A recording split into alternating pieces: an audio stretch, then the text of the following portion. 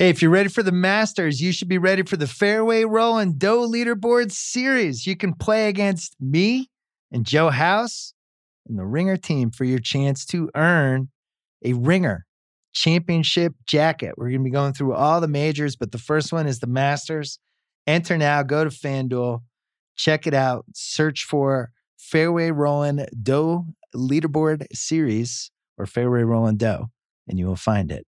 And you will enter the contest and you will get to compete against us. Do it now.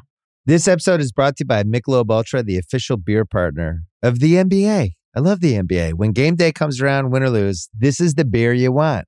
Michelob Ultra, my go-to right now because I'm a light beer guy. Sorry, hate to break it to you. You know, I'll mess around with some other ones, but for the most part, really ever since college, I've been a light beer guy. Michelob Ultra, not only does it taste great, 95 calories, crisp and refreshing. Put it in your fridge. Watch how people just grab it. All of a sudden, they're gone. I also like Michelob Ultra because they're getting fans closer to the game right now than ever before with exclusive NBA prizes and experiences like signed memorabilia and courtside seats. Enter for your chance to win at MichelobUltra.com/courtside. LDA 21 and up. This episode is brought to you by eBay Authenticity Guarantee. The experts at eBay know that inspecting every tick of your next watch is time well spent. When you see the blue check mark that says Authenticity Guarantee, you can trust that every tick of your next timepiece is authentic. Time and time again, every movement inspected, every crown checked, and face verified. eBay dedicates time to the details, and with Authenticity Guarantee, they've got your back. Shop with the same confidence you'll feel when you put on that new timepiece. Ensure your next purchase is the real deal. Visit ebay.com for terms. We're also brought to you by the Ringer.com as well as the Ringer Podcast Network. We have a new rewatchables going up on Monday night. Lethal Weapon. You might have heard of it. One of the best action movies of the 80s. One of the early icons. We broke it down, me and Chris Ryen. So you got that. More importantly, new podcast alert. Oh, yeah. New York, New York with John Yastrzemski. It launched a little bit before you probably heard this podcast. It's going to be Sunday nights, Tuesday nights, Thursday nights. He had CC Sabathia on to break down the big baseball weekend. He also did some March Madness and some gambling picks. Follow that podcast if you love New York sports, if you love to hate New York sports, and if you love gambling. John Yastrzemski, New York, New York. That is our new podcast. Speaking of podcasts, coming up, Ryen, Russillo, and I are going to talk about a pretty fun March Madness, as well as some NBA stuff as we head into the stretch run here. It's all next. First, World Jip.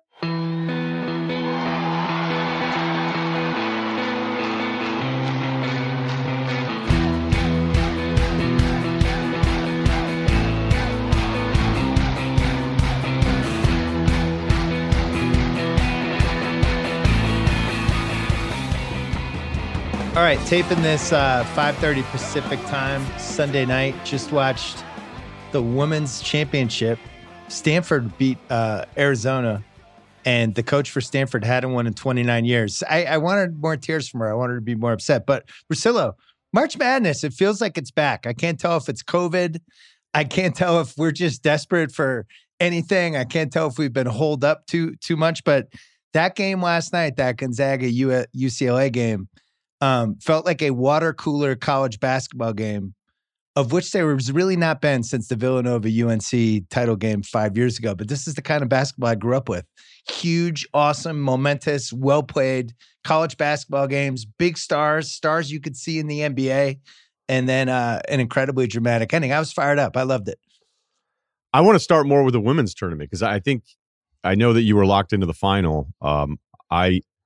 I want to see Romeo Langford play today, so I'll admit you were toggling between the Celtics and the Arizona game.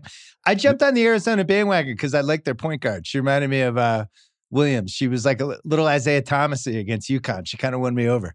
I was hoping you were gonna say she reminded me of you at Holy Cross in your pickup games because I was I was going to stop the pop. I was just going to be like, all right, we're done. Way faster.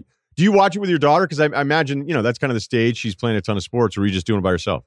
No, I really liked the drama of the women's Final Four. And I was actually ready to come in here if that before that Gonzaga game was incredible. Just being like, what is happening here with women's college basketball versus men's college basketball for me personally, just because I like the drama of it. I like the fact that the players are on the same team for a couple years, that the coaches don't seem to change. There's a stability to it that I feel like with men's college basketball has really gone sideways over the last 10, 15 years. And especially now that we have this transfer rule in. But the flip side of that is what's happened with Gonzaga this year, where they have this traditional old school, college team. One of the best players is 22. They have an awesome freshman recruit who's probably one and done. But going for the undefeated season, the coach that's been there forever, and they're the type of team that I grew up with. Those iconic college basketball programs where it just kind of makes sense. Some guys stay for a couple years, other guys just come and go. Yeah, I definitely think, too, this tournament, both of them have been awesome. And to not have it for a year, because as we sit here and we look at like the battle for the audience, at least in the United States, right? The battle for the audience and trying to figure out like how it works. I've always thought the NFL was just going to have multiple games on during the week. And I think at one point it'll probably get there because it just expands the business platform. I think there'll be something maybe 5-10 years from now where it's like, oh, wait, we have Monday, Tuesday, Thursday, Friday game. Like, I just don't think the NFL is ever going to care, because in the past it was, oh, you can't have Friday games because of high school football. You can't have Thursday because that's. I just don't know that those guys are ever going to care. And I don't know that anybody running any of these businesses is going to worry about things other than growing their it's easy to say the bottom dollar, but just, okay, what's our market share? I mean, Goodell's entire salary is based on, hey, revenues will be at this number. Here are these projections. So for baseball, it's been, okay, how do you hang on to this national audience? They're in big time trouble, but they know they still have the regional stuff. When you dig into all those numbers, you're like, okay, maybe this is who we are. And then we have our playoff moment. And for college basketball, I used to split up the week on my NBA and my college viewing. And now with just how my career has gone, I just don't really have the time to do both. And then I catch back up with college for 2 months prior to the draft, which is weird. But to own the tournament, to own those 3 weeks, at least they have that. And I think post of everything that happened in the last year, that's what it felt like again, especially being on the West Coast now for the first time with the tournament, where you're like, wait, the games are on when? And it's usually those first 4 games are my favorite time of the sports year. But this was just a reminder how awesome the whole thing can be because of, look at last night with Gonzaga, and you're like, how the hell is UCLA in the play-in game playing potentially for the national championship? Right. And came, 3.3 seconds left. It just felt like it was coming to double overtime. The defender, it's funny because you don't want to commit the foul on the 40-foot heave, right? But on the other hand, it felt like, they're so paralyzed that the worst case scenario of all time would be, I fouled this guy. But he did kind of give him a free look, right? There was a middle ground where he could have gotten in his way a tiny bit more. I felt like when Suggs let that go, he was trying to bank it, and he felt like it was going in. Everything that he did with his reaction, the other thing that was interesting, I loved him before this game, and I'm ready to have the Cade Cunningham versus Suggs argument with you now. Go ahead. Let's do it. But what I loved was when Juzang makes the follow-up to tie it. And Suggs is just kind of moving. And it's the way he moves just in general, but especially in that moment, is just a guy who's always been awesome at sports his whole life, right? He's not panic glancing at the scoreboard or anything. He was at the top of the key when the ball goes in. He drifts over. He knows what he's going to do. He gets it. Like, he already had his plan. He knew pretty much exactly where he was going to shoot it from. And I just think that guy's special. The way his two-way ability, his competitiveness. I know he's like either third or fourth in these mock drafts. And I know by the time we get to the draft, he'll be third or fourth, maybe fifth. But that guy to me is a lock. What he does on both ends, that is going to translate. The worst case scenario to me is like he's another Halliburton type, where it's just like an awesome guy to have on your team. Maybe he's not spectacular, but can do everything, doesn't necessarily need the ball to have an impact, and you kind of want him out there when it matters. And, he had the block too last night. I just love watching him.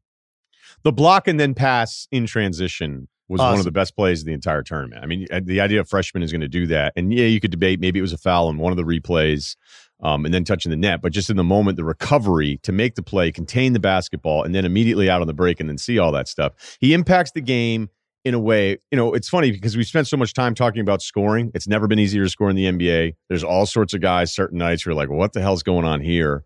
You're like, how many shots is this guy taking a game? And whenever you're looking at guys in the league succeeding, I just think that it's more misleading than ever before. Being like, oh no, that guy's pretty good. And you're like, is he, or is he just scoring a lot? And Suggs is the antithesis of that, because he's going to get buckets just because of his energy and his understanding, but he's impacting games in ways that are winning ways. And that's what I think is the sales job on Suggs. If you're in a front office and you're sitting there and you're debating all these guys, that's the sales job. The problem I'd have with this, I would say to you, I'm still Cunningham over Suggs, still have much more work to do on it, because I think offensively Suggs appears, even as a freshman, more limited than what Cunningham could be. And that's why I think Cunningham still wins the argument. And then, of course, the size. Yeah, the thing with Suggs, and you saw it a couple of times even last night, if somebody's draped all over him, it is a little bit hard for him to create a shot. But I do think he's such a good athlete. KOC had this in his draft guide. KOC only did the top 15. And I know he's got another thing coming, and I'm sure Mitchell's brother is going to be there. There's going to be some tweaks. But he mentioned in that draft guide, like the two ways for Suggs to go up a level in the pros, which seem conceivable, are the three-point shooting just getting better, which I think, I don't want to pencil it in, but I think it's really likely that he will become a better and better three-point shooter over the next 5-6 years. And then some of that Steve Nash footwork stuff. Can he be a guy, because he's such a good athlete, can he be a guy that becomes a shoot off different feet, off balance, in traffic, floaters? Can he add that stuff to his game the same way when you see like how good Lillard has gotten at some of this quirky stuff to just being a great scorer as a point guard, as a little guy, the stuff he's added to his game year after year after year compared to where he was when he came in the league. I think like it's just unbelievable to me. Like he has figured out a way to navigate tall guys all the time. Suggs has more size than him, and I think he's a bigger dude than him. And my bet would be on Suggs. I think he's so competitive that whatever holes we're seeing now, I just think he'll add to them every year. And that's why I think this is such a tough one, because I get it with Cunningham. He's 6'8". We talked about him a couple weeks ago. He's going to be a 40% three-point shooter. He might be a spectacular three-point shooter. And you talk about that kind of size who can run a team, can shoot threes. You don't want that to come back to haunt you. But I do think there's a potential that Suggs becomes the best guy in this draft. I would, look, it's not like I talked to every team, because I was working on something for my podcast where, I'd had some front office people in different levels, whether it's the NBA advanced guys, that just scout NBA, or, in college, and we were doing some different things. And it's just kind of hard to get all that information as often as I wanted to the audience. But I had been working on something where I'd say 5 or 6 teams have chimed in, and it's pretty consistent that it's a 5-person tier draft, unless you think Cunningham is so good. And then a major drop after 5, right? People are like, if you're 6, you're kind of fucked. I think it's just because there's less certainty of the order. I don't know that I'm ready to. And again, this is so before I've done all my own reports on it, which I just do. But like Davion Mitchell for Baylor, who I can't wait to watch matched up in this game. He single-handedly turned that Villanova game with balls. He just went, hey, you know what? Like, I know some guys may shoot it better than me. And by the way Davion can get to the cup and finish on either side, but he's 22, he's a junior, but his three-point shooting has gone from like 28% at Auburn and then mid-30s to mid-40s now. And there's that Suggs factor of, hey, I know how we fall in love with the 6'9", 6'10 guys and the good stroke, but like, why are you invisible again in a big moment? Now, some of the times it's just straight up age. And you're like, look, he's so young and we're drafting your upside. You can get it. If there was one way to do it right, then everybody would do it right and we'd have less mistakes. But there isn't. Yep. But the pro Mitchell and Suggs stuff that I think, I'm not going to sit here and tell you you're wrong on, is that hey, there's stuff going on with these guys where there's an edge to them where I know it fucking matters. And I know that some of the biggest mistakes that I've made is that you fall in love with the measurables and some of the stuff. And that's where those solo workouts screw up everybody. Where you're like, man, this guy is unbelievably talented, but you're like, okay, but where's that edge? And if you're arguing for Suggs in the room, you don't have to convince anybody because they've already seen it all year long. But it has been Cunningham 1, Mobley from USC, probably 2. Some people look at Jalen Green's athleticism, one of the 2 G League kids, and Kuminga, who, other people will say, no, he might be the guy. Suggs is generally behind most of them. I'm not saying that there's probably a team that looks at Suggs as 2 or whatever, but Suggs has been closer to 5 of the teams that I've talked to than he's been closer to 1. Did you see the football stuff with him? I didn't know about this. He looked unbelievable. Minnesota? Yeah. I saw somebody sent me some clip of like some of his best high school. He was Mr. Minnesota, but it's like, oh, so you've always been the best athlete, like at every point of your life. Oh, you're one of those guys. I do wonder, like, I think Edwards is like that too. The guy Minnesota took, the number one, Anthony Edwards, where he was just this amazing athlete who just eventually settled on basketball. But sometimes, I do think, when you think about worst case scenarios for players, like for Suggs, it's like he's such a good athlete. He's so competitive.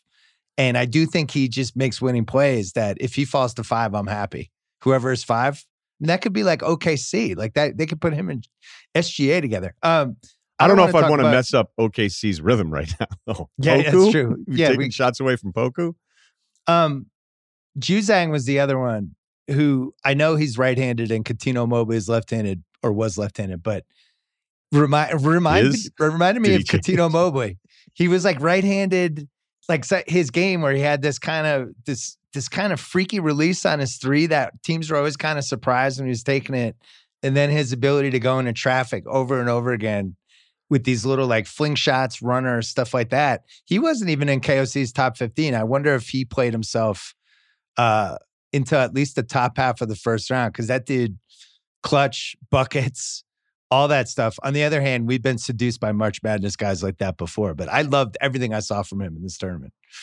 Well, he had both. He had NBA level shots, dribble, stop, turnaround, fadeaway, and actually like looks good. Not just, hey, I'm going to take a turnaround fadeaway because it looks cool and I never make them.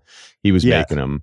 And then that corner 3 late, and he answered because, that felt like an NBA game. It felt like an NBA playoff game because it was more about, all right, here, our best guy is going to go at your guy, and we're going to see what happens. Now, Gonzaga really had more options than UCLA does, and that's why Gonzaga has been so much fun to watch, because it feels like different. I mean, Kispert wasn't even that great towards the end. I think he missed like 4 shots in his last few possessions. He got touches. They felt like they went away from him a little bit.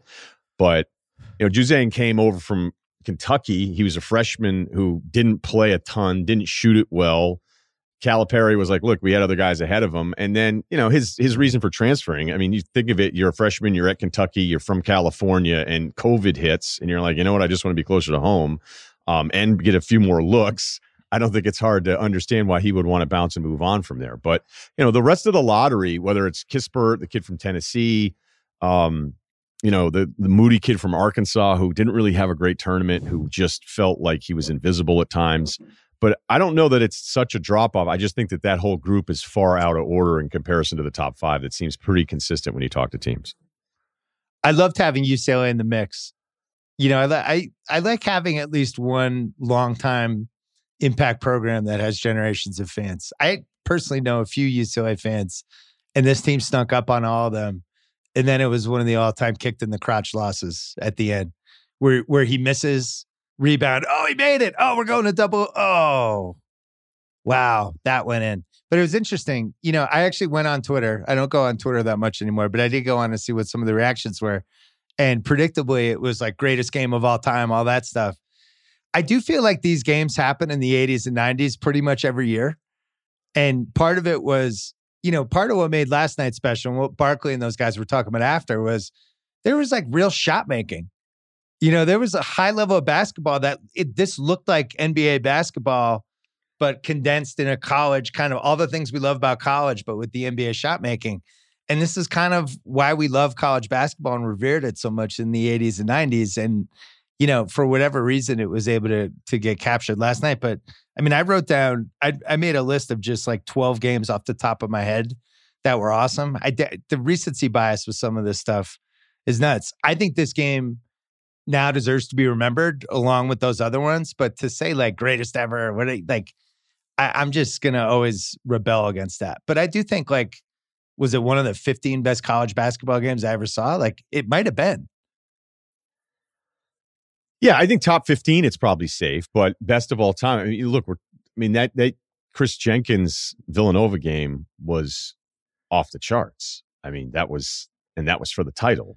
And if you watch NC State Houston, I remember my father doing some work in a house that he was building, and he jumped off the ladder. Like, he jumped off the ladder freaking out, like, while that happened. The Villanova Georgetown game, doesn't have the moment necessarily that some of these other games that we're talking about, but that upset is unbelievable that ever happened. So look, recency bias is not new.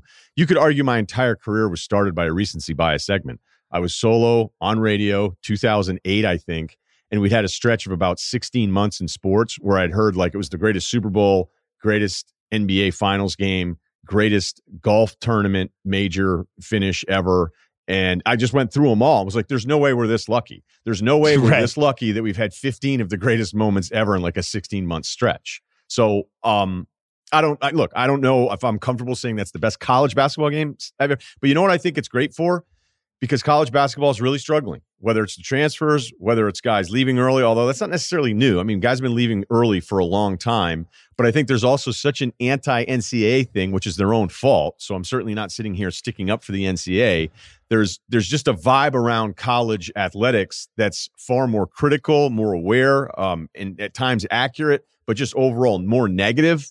And it's completely off the radar until the tournament starts. So at least for the tournament in the college basketball side of the NCAA to say, hey, we've got two products here with a men's and women's tournament where we had a million of these moments where, you know, it's better than nothing. If we're capturing the American audience here for a couple days and with big moments like this, that's far better than those down times where it feels like we're competing with football and nobody knows that we're even 20 games into the season. I wrote down a list. The best game I ever saw in my life was 92 Duke, Kentucky. I remember where I watched it.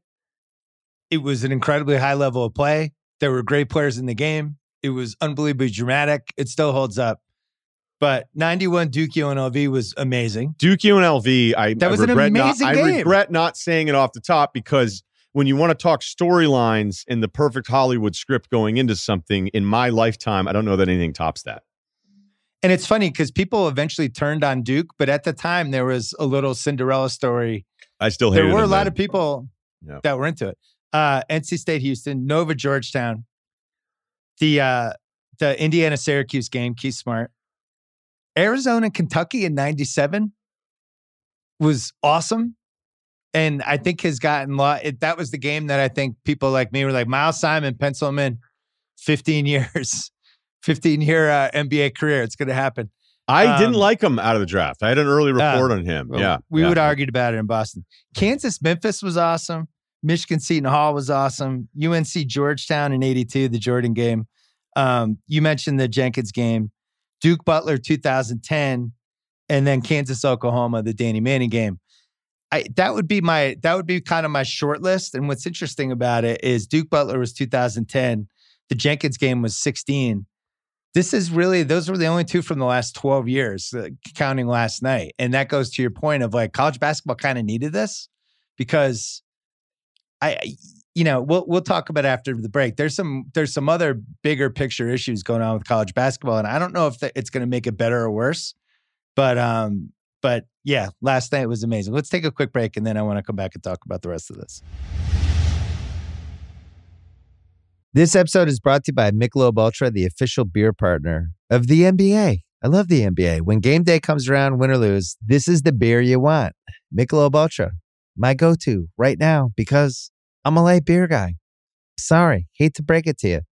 You know, I'll mess around with some other ones, but for the most part, really ever since college, I've been a light beer guy. Michelob Ultra, not only does it taste great, 95 calories, crisp and refreshing. Put it in your fridge. Watch how people just grab it. All of a sudden, they're gone. I also like Michelob Ultra because they're getting fans closer to the game right now than ever before with exclusive NBA prizes and experiences like signed memorabilia and courtside seats. Enter for your chance to win at MichelobUltra.com/courtside. LDA 21 and up. This episode is brought to you by Vrbo. You know, it is already stressful enough to deal with airports, delayed flights, bad weather. You want your actual where you're staying experience to be perfect, to be lights out. You don't want to have to worry about anything. When you book a vacation rental, you want to know exactly what you're paying ahead of time. The stress of getting hit with unexpected cleaning fees after your stay, that can immediately cancel out all the great time you just spent unwinding. Thankfully, when you book with Vrbo, you can see the total price upfront. There are no unpleasant surprises, and the savings do not stop there, my friends. When you book with Vrbo, you earn 2% cash back toward your next vacation through the One Key Rewards program, letting your money do the work for you while you've got your feet up. So while other vacation rentals can feel like a roll of the dice, relax, knowing you booked a Vrbo. Book your next private vacation rental in the Vrbo app. So they're changing this transfer rule, and it's going to make college basketball a free-for-all. And there's been a lot of talk about it this week. There's apparently over 1,000 people are potentially might transfer, and people are saying it was one of the reasons Roy Williams decided that he wanted to step down. Who knows? And it could go one of two ways. There's the one side that's like, this is great. The players should have the ability to control their own destiny. And then there's the other side who's like, this is going to ruin college basketball. Now, how do you coach a freshman? What if you recruit this guy? He doesn't get quite enough minutes. He just skips town, goes to the next team. I've been pretty set on this one for the last 25, however long I've had a platform. I never understood why the coaches could switch teams and the players couldn't. And nobody was ever able to come up with a good answer, a good counter on that one, that a Syracuse guy like Jim Boeheim could be the Syracuse coach and be like, cool, I'm going to now coach Kentucky. I'll see you guys later. But if the players basically had to stay an extra year before they left, and that just never made sense to me. So fundamentally, I actually like this transfer rule thing. I like that you can only do it once. And I think it's going to actually make the sport more interesting. And it's an interesting opportunity for my school, Holy Cross, and these kind of fringe schools that don't really have a chance to ever get somebody, but now maybe they can grab the disgruntled seventh man on Duke and make them the focal point. So I actually kind of like it. On the other hand, it feels like college basketball is now a snow globe that we're just shaking, and it's just complete chaos. The snowflakes settle. It'll be a 5-month season. Everything will be different. That'll end. Next season, everything will be different again. And I could see why some people are frightened by it, but I personally like it. What do you think? I really don't think it's going to make it that much different. This is basically just making legal what's already being done. If you look at the transfer portal numbers over the last few years, they're absurd. And most guys, if you find the right lawyer or you make the right argument that the NCAA does not want to argue against publicly, you get the wait period just basically they waive it anyway. So yeah. I don't think it's going to be the free-for-all that everybody expects it to be, because it's already kind of a free-for-all. I have no problem with the transfer rule. I think when I was younger, I was maybe I was just more in line. Maybe I was more of a company guy where I was like, yeah, when you're younger, guess what? The guy in charge has options that you don't have. But as soon as you start going down that road, you're like, yeah, that guy gets paid and then this guy doesn't. All right.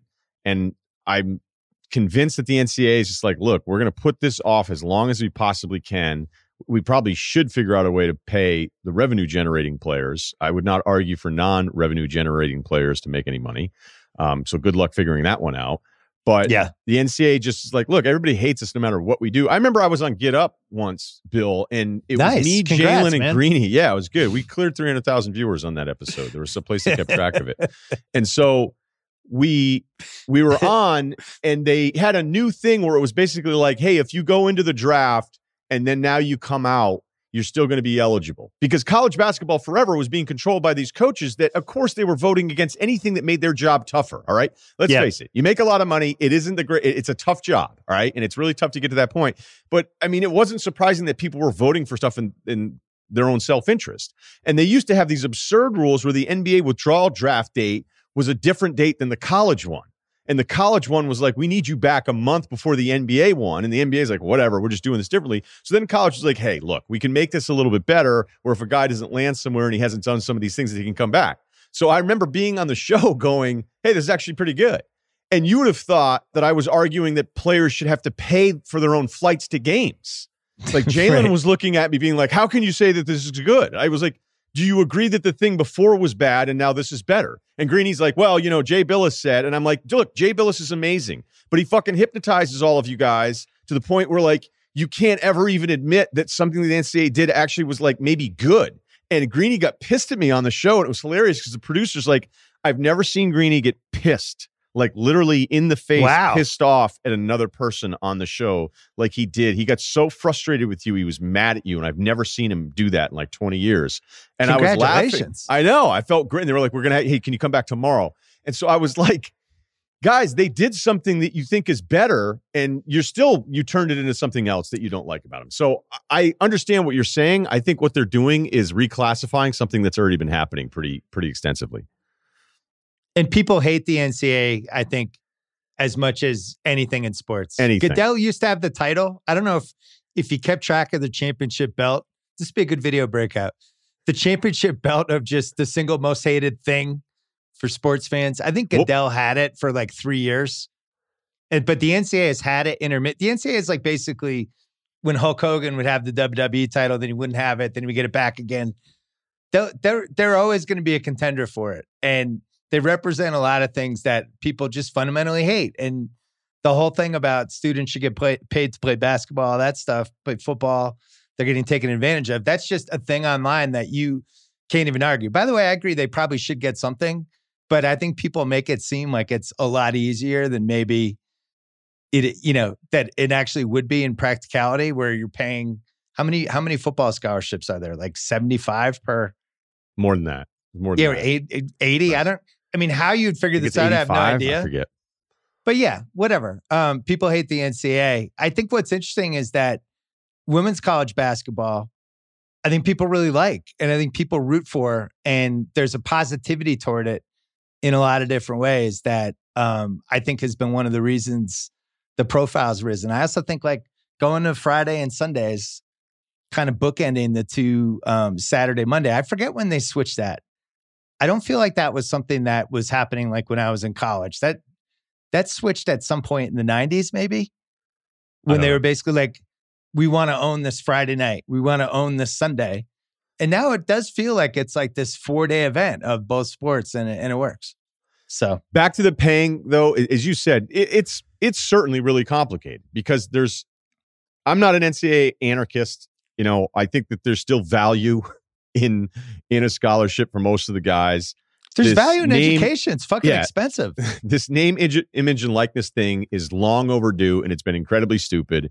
I've read stuff that is like vomit-inducing, so biased that I'm like, you're not even making any sense. Like I remember reading one, the ultimate one that I always go back to is they were like, well, Texas makes this much for the football team, so that means that every player should make $500,000. And you're like, no, the third string guard should not make $500,000. Like the school should not be cutting him a check.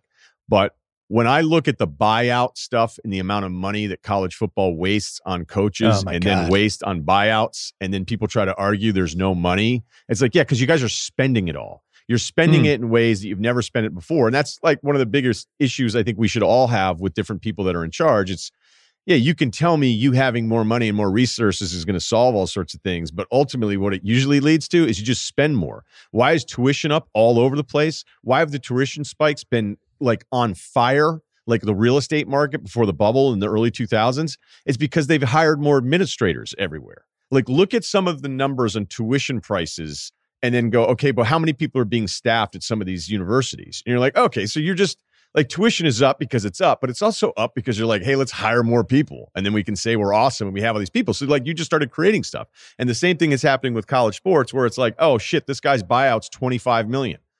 Well, I don't know. The TV deal's been pretty good. And, we'll get a couple boosters to kick in too. And they'll write a check and the whole deal. So it's like, oh yeah, but hey, by the way, we're out of money again.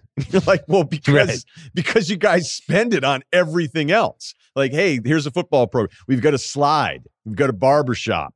Man, check out this new Dolby 5.1. I'm kidding. That's old school surround sound. People know what I'm talking about. And you just go, all right, so you guys are just going to spend all the money to say that you're broke. So, look. It's like the summer of 2016 NBA cap spike. Said the cap's up. We got to spend it. Evan Turner, $70 million. Evan Turner, $15 million. Oh, that's high. $20 million. All right, so we got Gonzaga Baylor in the title game. Gonzaga's trying to go undefeated. And I could feel this being a sports TV topic. Did Gonzaga's undefeated season, does it have an asterisk because it was a COVID season?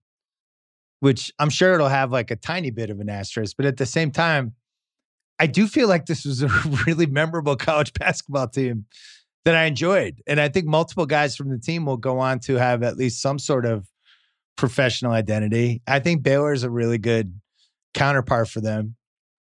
You said I mean, on your podcast a bunch of times, this was the game everybody's wanted for how many months now? So what happens? What do you think? As much as I love what Baylor can do, whether it's running their offense or just having four guys that can beat you off the dribble. I mean, even Joe Dirt there can handle a little bit. And Davion has that NBA gene of, okay, shot clock late. All right, I'm going to back it up. I'm going to go at you again. And Davion has this crazy thing where he finishes in a way at the rim. No one's Kyrie. No one, I don't think he'll ever be Kyrie. But he has a way of finishing in the area. The release of the ball to the rim is where you're not expecting it to be. And he'll get off on the wrong foot. He's got just the way some of these guards now throw it high off the glass and these angles that you wouldn't even think of taking the shots 20 years ago. He's great with all of that stuff. But I love that Gonzaga can go to Timmy in the post and he can finish with either hand when he needs to. Kispert can hurt you. He's probably the best shooter in the entire tournament. Hasn't necessarily worked out that way stat-wise, but he's been awesome all season long. And then you got the backcourt, like three guards with Gonzaga that can all kind of do their own thing at times. So, nothing crazy there. But I like the Zags, even though I'm incredibly impressed by Baylor. I like the Zags. I was surprised by the line being only 4.5 on FanDuel. I thought it would be like 7.5, something like that. I think there's a lot of respect for Baylor. Can I ask you, what NBA player does Kispert remind you of? I don't want to say, because this is just going to get turned into something stupid, and so whatever. Welcome to the party. It reminds me a little of a Clayish thing when Clay was in college. Because remember, go back, like Clay was like, oh, who's all right? Who's the good shooter? Is that Klay Thompson kid? Kispert's huge. He's a good enough athlete. He's not going to be the individual defender Clay is, but he's a good team defender. But his release is quick. And the only reason I bring it up, because I hate comps. I hate him. But he's a limited dribble, efficient offensive player. Where Clay, remember in the beginning, you were like, everything of his offensively is usually set up by somebody else, and then he finishes it with the shot. Then Clay figured out how to handle and get his own and could do all sorts of things. I just think there's something there between doesn't have to dribble very much and can hurt you because he can pull up so quickly. So there you go. How about Timmy? Reminds me of like a smaller Pittsnoggle without the range. And you think Mitchell ends up in the top 10? Yeah, I do. But, he's older. He'll be 23 at the start of the NBA season. I mean, he's like, I don't know. Little Wesley Johnsonitis? He's got a little bit more. Remember that Wesley Johnson was like, he's 20. The only negative, he's 23 right now as he's being drafted. It's like, that seems like kind of a red flag. But then, what I love though is Lillard was 22 when he got drafted, and that was fun. I always love the age thing where, like, if a guy who's older actually does all right, and then guys will be like, I don't understand this. Like, what, what you've got in this guy. He's been around. He's more mature. He understands these things. And, why don't you take him? And you're like, oh, you want to go over all the other guys that were old that didn't work out? Right. So, yeah, I mean, look, it's not, he's 22 right now, so I'm rounding up, but I just, his draft age will be 22. It'll be 23 when the season starts. Let's go to what's audible to the NBA. I have a fun topic for you. Somebody's going to have to win the Rookie of the Year award. They have to hand it out. I checked. They've had one every year. They haven't said pass. And right now, Edwards is the favorite at on FanDuel. He's minus 110. I think there's a case that he could be the worst. This could be the worst Rookie of the Year season anyone's had if he ends up winning, unless he picks it up, just because his team is horrific. His stats aren't even that good. He's scoring 17 a game, 4 rebounds, 3 assists. He's a 39% shooter. He shoots 31% from 3. His PR is 11.9. His team is 12-37 heading into Sunday's games. And for some reason, he's the favorite. Halliburton is the number 2. He's 13-3-5. He's almost a 50-40-90 guy percentage-wise, 48, 42, 87. He's playing 30 minutes a game, 16.8 PR. His team's 22-28. I test Halliburton is the best rookie I've seen this year. I kind of can't believe Edwards is the favorite, but I think it speaks to this weird generation we're in now with like NFT, 1-for-1 video clips and dunks on Twitter and 2K, and how they kind of all conspire and like, oh, Anthony Edwards had 38 points the other night. Nobody realizes he took 32 shots. This kind of culture we have now where I'm not positive people are actually watching basketball. I don't understand how anyone could watch basketball and think Edwards is a better rookie this season than Tyrese Halliburton. I don't get it. It's confusing to me. Halliburton's a winning player like we talked about with Suggs. I know it's going to come around. I know he's going to end up winning the Rookie of the Year, but I'm kind of appalled that Edwards is the favorite. What's your take? I'm convinced no one watches anything after I listen to people talk about the buyout nets for about a week, which I know we're going to get to a little bit later. As we've talked about on this podcast, and I've done some of my own, when you take somebody like Edwards 1 and you're not sure, right? Because you only get that 1 year at Georgia. The team stunk. He took a million bad shots, but he physically was doing some things. And he can do some things physically on drives where it doesn't even look like he's trying. And he's got the angle and the size and the quickness. And he can he was doing some stuff that actually, as we were talking about Davion Mitchell, like I watched that full Philly-Minnesota game last night, and he really has these moments where you're like, there's really not much you can do with this guy. So those are all positives, and it's great, right? Yeah, I agree. And the dunks, the night he had that sick dunk against the Raptors. And, then people were mad when people were pointing out that he was having another awful shooting night. I'm like, hey, I don't want to be that guy. That dunk was incredible. That's not what the moment was about. I don't care about the rest of the shooting stuff. But you're absolutely right. Because when you're talking about Rookie of the Year, okay, do you realize if you go like the last 15 games, I like sorting every now and then. The last 15 games, Anthony Edwards is taking the third most shots per game in the NBA. All right? Is that true? Yeah. That's not true. And since the start of March, he's averaging 21 shots a game, which for the season would be second to only Bradley Beal. Beal leads the league in shot attempts per game at 22. Anthony Edwards, from March to now, has averaged about 21. And if you just go last 15. By the way, I don't want to turn this into an Edwards bash session. I think this is what the team wants him to do. I think they want him to win the Rookie of the Year. I think some of his teammates would argue against that. Oh, yeah, maybe the teammates. But I remember being in Boston, Antoine Walker's rookie year, when ML Carr decided Antoine should try to win the Rookie of the Year, and they're playing him at center, and he was playing 43 minutes a game and hogging the ball and the whole thing. And it's like, yeah, you can do that. You can try to win somebody the Rookie of the Year, but I just don't know how somebody votes for that, And I think he's in a bad situation. I think they're asking too much from him. And the whole stats versus are you a winning player or not? He's not learning anything about being a winning player on that team the way they're using him right now. And Halliburton, I know the stats aren't spectacular, but he's a winning player. He helps their team. He doesn't necessarily care if he takes 20 shots. So for Halliburton to actually win the Rookie of the Year is going to take at least a few people like us to point out that if you're actually watching the games, he's a better basketball player at this point in his career than Anthony Edwards. And to just take a lot of shots on a team that is on pace to go 20-62 in an 82-game season should not be a Rookie of the Year. Now, you could say, all right, there's been a couple times over the years where we have given the Rookie of the Year, right? Michael Carter Williams in 2014, I did not vote for him. Who did you vote for that year? Wasn't him. And I didn't vote for... Very passionate about this. It definitely wasn't him. I think I voted for Wiggins. Was that Wiggins or he was the next year? No. Maybe McCollum? I can't remember. I did not vote for Michael Carter Williams because his agent called me and was mad about it. 17, 6, and 6, 40% free throw or field goal percentage, and his team stunk, but he had the ball a lot and they were trying to get him the Rookie of the Year. And it's like, all right, well, I'm not going to vote for that. Brogdon won in 2017. He only averaged 10 points a game. There was no one. I mean, that was when people thought Embiid might get it with 30 games. And you were like, I don't know if you can do that. Go ahead. So that was a no-one season. Tyreek Evans put up the 25-6 for a terrible Kings team, and he won it that year. Now, at least his stats were better than Edwards' stats. The all-time no-one season, though, happened in the last 20 years. Do you remember what it was? It was not Michael Carter Williams. It was not Brogdon. I don't remember. Mike Miller won Rookie of the Year in 2001.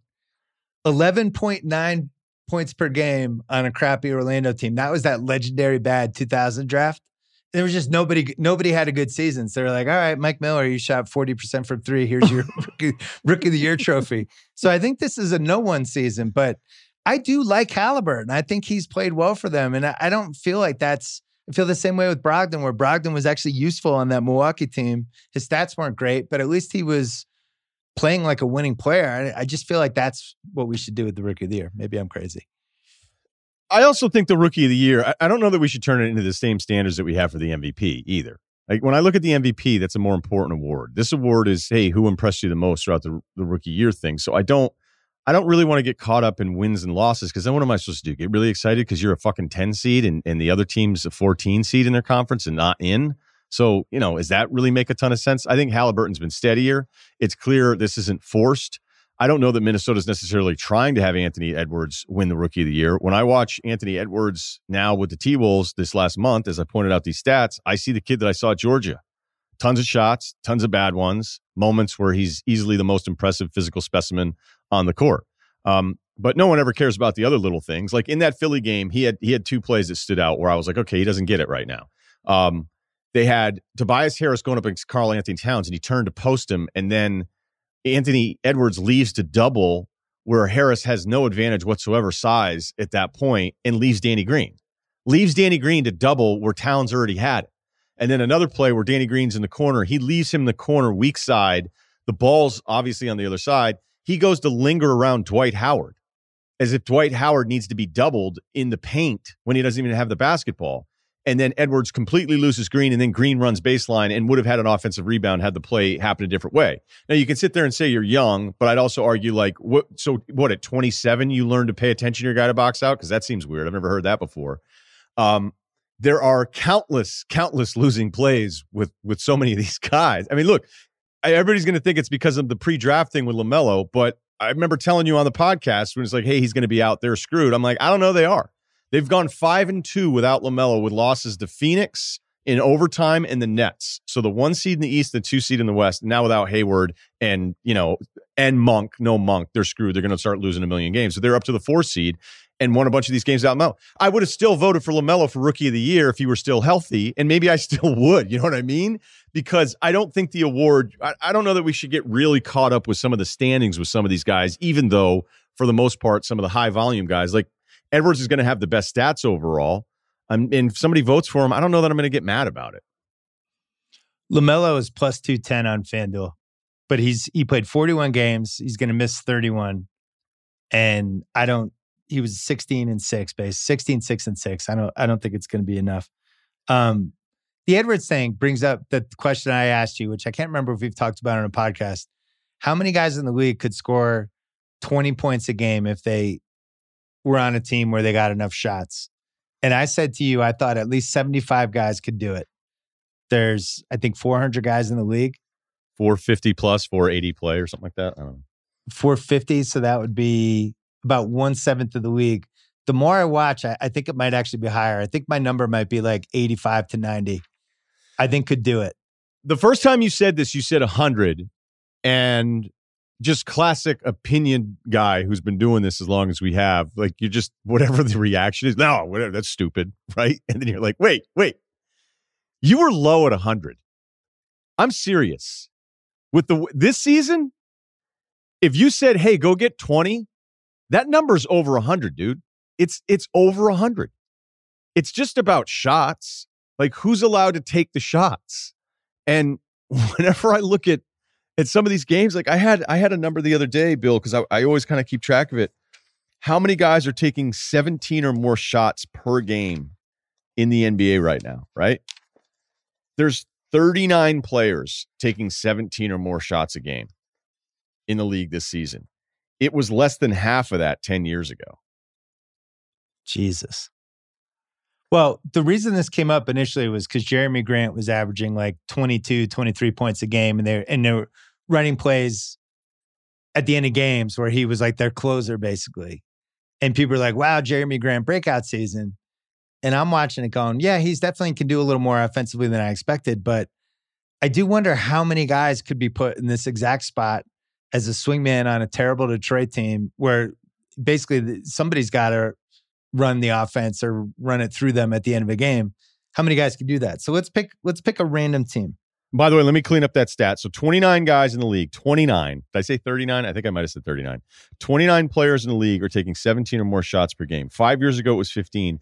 10 years ago, 12 players average 17 or more shot attempts per game. This season, again, it's 29.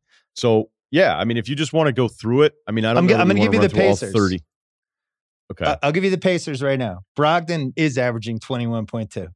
Although with the way Karis LeVert, that must be the worst thing ever, is trying to like incorporate a young dude who's thinking about the next contract, who's like, I'm the big time scorer. Like, Karis is so talented, but all the stuff that worries me about him, it's all happening immediately. Where now, if you're on the Pacers, you're like, so wait, this guy's just going to take 18 fucking shots a game, and we got to ISO him at the end of every game. Like, okay, this is fun. Go ahead. Their team chemistry is created. Well, LeVert's another one. Sabonis. TJ Warren could do it. That's 4. Turner could get 20 a game if you wanted to run your offense through Turner. So that's 5. If McDermott was on the Pistons and they were like, Doug, you're a guy at the end of games, could he get to 20? I think he could too. That's 6. And then I think we're done unless you want to make a Jeremy Lamb case. I don't think it's impossible. So I just gave you 6 guys on a team that is, I think, 19 and 22 and 26. 6 of their guys we think could score 20 points a game if they were the focus of an NBA team. Which brings me back to my Edwards point. Yeah, he's probably going to end the season at like 18, 19 points a game, but his team's losing and it's him, Beasley, and Towns unless Russell comes back as scorers. So very, very, very bizarre Rookie of the Year race. All right, we're going to take a quick break, come back, talk more NBA. This episode is brought to you by Michelob Ultra, the official beer partner of the NBA. I love the NBA. When game day comes around, win or lose, this is the beer you want. Michelob Ultra, my go-to right now because I'm a light beer guy. Sorry, hate to break it to you. I'll mess around with some other ones, but for the most part, really ever since college, I've been a light beer guy. Michelob Ultra, not only does it taste great, 95 calories, crisp and refreshing. Put it in your fridge. Watch how people just grab it. All of a sudden, they're gone. I also like Michelob Ultra because they're getting fans closer to the game right now than ever before with exclusive NBA prizes and experiences like signed memorabilia and courtside seats. Enter for your chance to win at MichelobUltra.com/courtside. LDA 21 and up. Let's talk about seeding stuff. You're excited about the possibility the Lakers could fall to a 6 seed. But we should go through all the ramifications. Want to start there? Why are you so fascinated by this Lakers thing right now? All right, this is not I'm worried about the Lakers. They look terrible against the Clippers. That's to be expected. No LeBron, no AD. The AD thing is weird because it just becomes to be like, it's almost like the Durant thing. We're like, hey, no timetable. And then LeBron tweeted about how much he missed basketball, so that was covered. And then 4 to 6 weeks out on that timetable, despite people were saying like he might come back a little bit earlier. They've been really good still defensively, but it's not unrealistic that they're a 6 seed and they play the Clippers as a 3 seed in the first round, and then Phoenix in the second round, and then Utah in the Western Conference Finals. Like, the funny thing is that LeBron is absolutely right about the comeback against Golden State being one of the most difficult championships ever to win when you look at who Golden State was that year. No question. Then to say the previous title because the bubble was the toughest, you're like, I don't know about that. The opponents. But this run of opponents for a Lakers team that, you still want to give the benefit of the doubt to, especially after the way they turned around after the bubble last year. But that's a pretty ridiculous run of teams you'd have to go through just to get out of the West. No? Well, right now, so I wrote these down. I don't know if we had games tonight that change this, but Utah and Phoenix seem like they're relatively locked into the 1-2 unless Phoenix goes into a tailspin, which could happen. Like Chris Paul could get hurt, whatever. But Utah's 38-11, Phoenix is 34-14. Clippers are 33-18. Lakers 31-19, Denver 30-18, Portland 30-19. That's going to be our 3, 4, 5, 6 in some order. Clippers, Lakers, Denver, Portland. But Portland's only a half game behind the Lakers now. There's no sign of LeBron coming back. There's no sign of Davis coming back. And I think you're right, especially with what Gordon, I think we all were hoping Gordon could look like, a rich man's Millsap in that spot. And for what we've seen so far, it's been a nice addition. And it made them deeper. It gave them 30 minutes of somebody else, which I think they really needed. And I think the Lakers are going to be the 6 seed. I think this is how this plays out. Dallas is the 7 seed. And Dallas is starting to come on a little bit. Two things are fascinating here for me. One is that the 1 seed is like incredibly important because if you're the 2 seed, you have to play Dallas in round 1. I don't want to play Dallas. I don't want to have Luka in a series. Like, fuck that. If you're the 1 seed, you're playing, San Antonio, Memphis, Golden State, Sacramento, and New Orleans, which is great. You also get to have the Lakers. If you end up playing them in a playoff round, Game 7's in Utah. Utah's undefeated this season, by the way, at home. No, they're not. They're not undefeated. They lost their first 2, so they've won all of these games in a row. Yeah. How many have they won in a row? Is it 22 in a row? 20, 21 in a row? Yeah, I think they lost their first 2 at home. So Phoenix, who is like, man, we're riding high. This is awesome. And then it's like, cool, we get Luka in round 1 as a 2 seed, which just sucks. And then if you're the Clippers, I think I would want the Lakers in round 1. I think my best chance to beat them is round 1 with we're only 22, 23 games away from the playoffs right now, right? It's going to be the end of May. So we're, 6-7 weeks away. I would want to catch the Lakers right as people are still getting used to each other and LeBron and Drummond have only had a couple weeks and Davis isn't 100% healthy. I'd want to get them right away. And then the other piece would be the 4-5. It seems like we're headed for Denver-Portland again, unless Denver can jump the Clippers. But Denver-Portland, would be another epic one. So I don't know. Once you mentioned the seedings to me and I started doing the matchups, I got all fired up about it. You love them. No one. Well, I love that. I think this West one's going to be really good because I think those 7 teams are really fun to watch. I think Dallas is back. I don't think Dallas is going to win the title, but I think they're at least to be taken seriously in a playoff round. Can we back up to something you said, though? Because when you said the Clippers would want the Lakers in round 1, you mean that as what's the best time to get the Lakers? Because you can't possibly argue you'd rather play the Lakers than the Trailblazers in the 3-6 matchup if you're the Clippers, right? I'm saying I would rather, if I have to play the Lakers in round 1, 2, or 3, I'd rather play them in round 1. I would rather just play Portland, and then I'll see whoever I see in the second round. Come on, dude. Think about what you're saying here. I know what you mean as far as the vulnerability and getting the start of the playoff, but as far as who do we face first, and I'm the Clippers and all that history in this city, no. Sign me up for Portland. But what if Davis is 85% still playing his way back? I think I'd rather take him. I disagree. Okay. I love the show The Challenge on MTV. I've always been of the theory, I have to go through these guys anyway. I'm throwing CT in now in the second episode. Let's just go. Let's go down in the elimination now.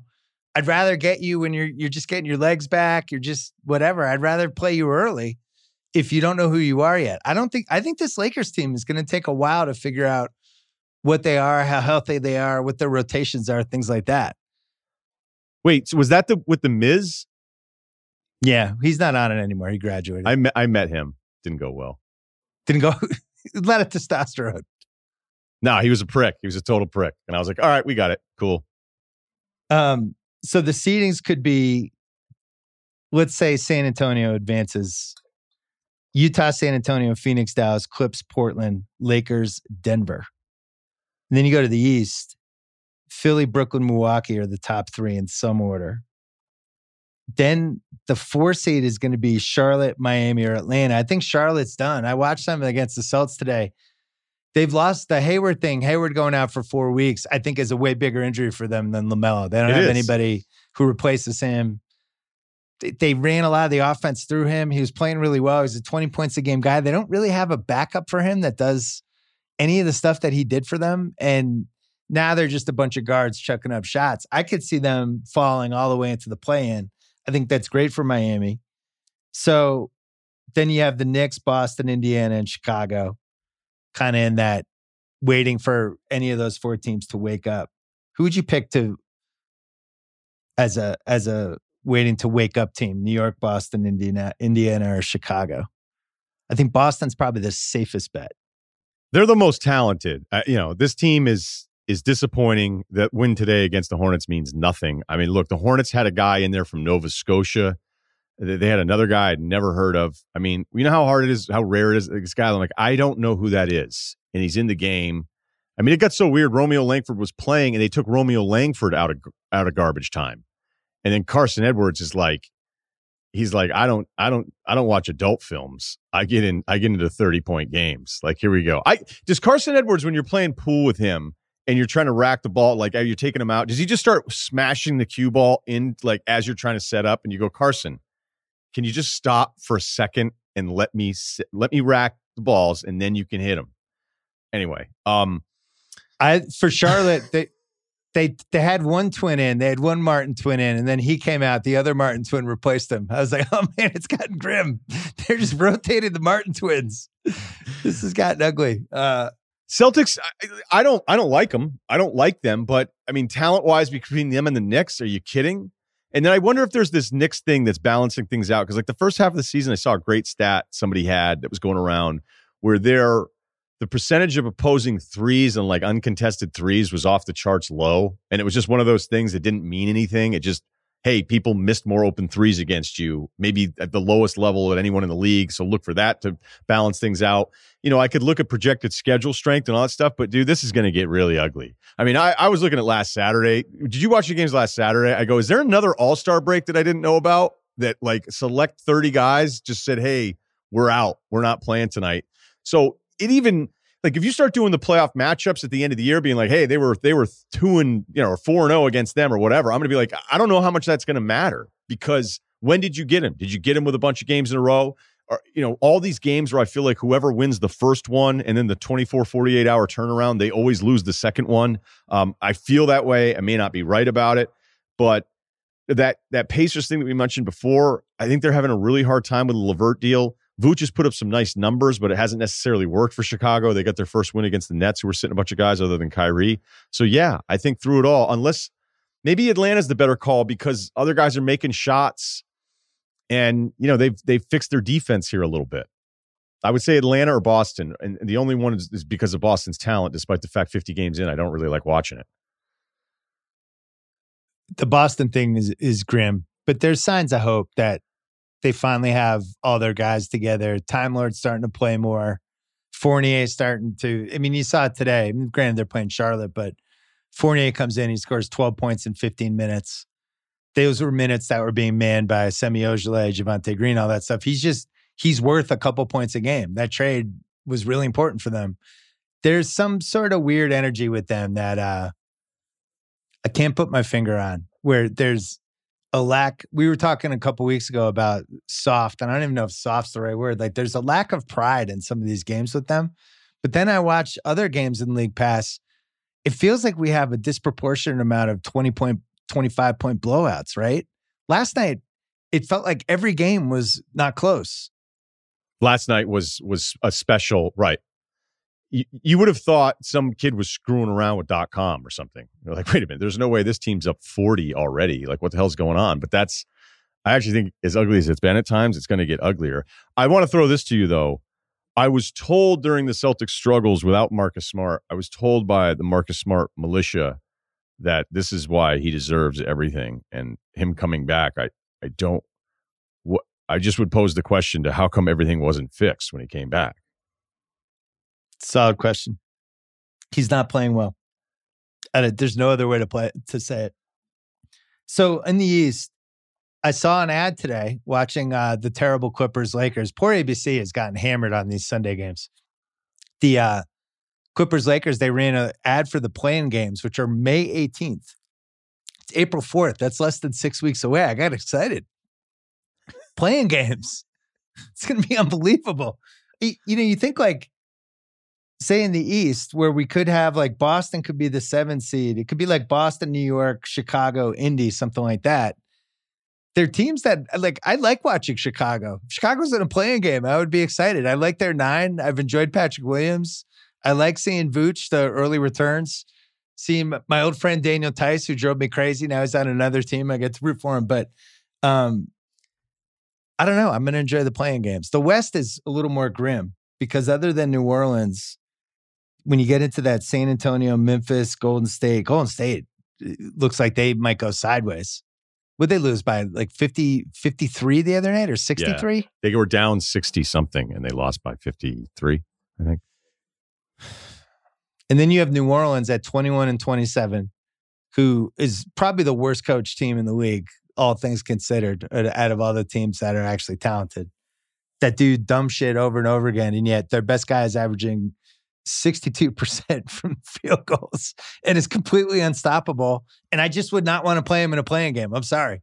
If they're the 10 seed, I'd be bummed out. You're Dallas. You're like, cool. We'll get in there. We'll get the 7 seed. We'll play Phoenix. And then it's like, well, wait a second. You've got to play this team that their best guy makes 62% of his shots, or you have to foul him. That's going to be your opponent for the playing game. Good luck. What if it's JJ Redick revenge game? If the Pelicans get that 7-10.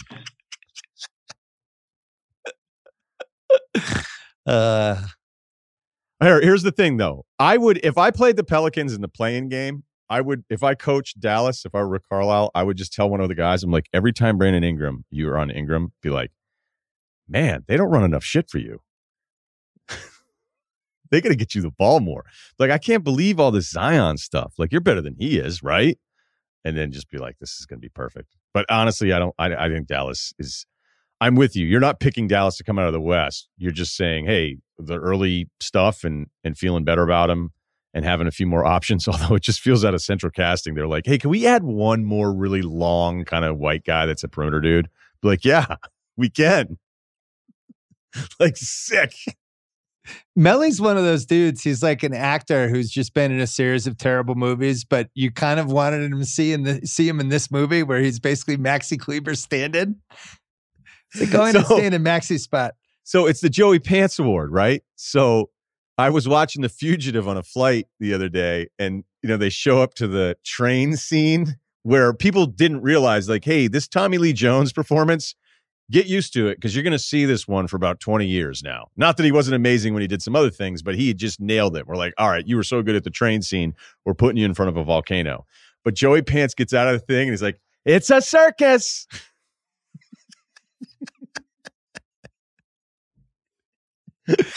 I immediately thought of you. Do you think of Melly? Yeah, because I think you could call it the Melly Award. But I don't want to change it's your show. Rewatches was yours. I just get an invite, so I appreciate it. I don't want to step on anybody's toes. Let me give you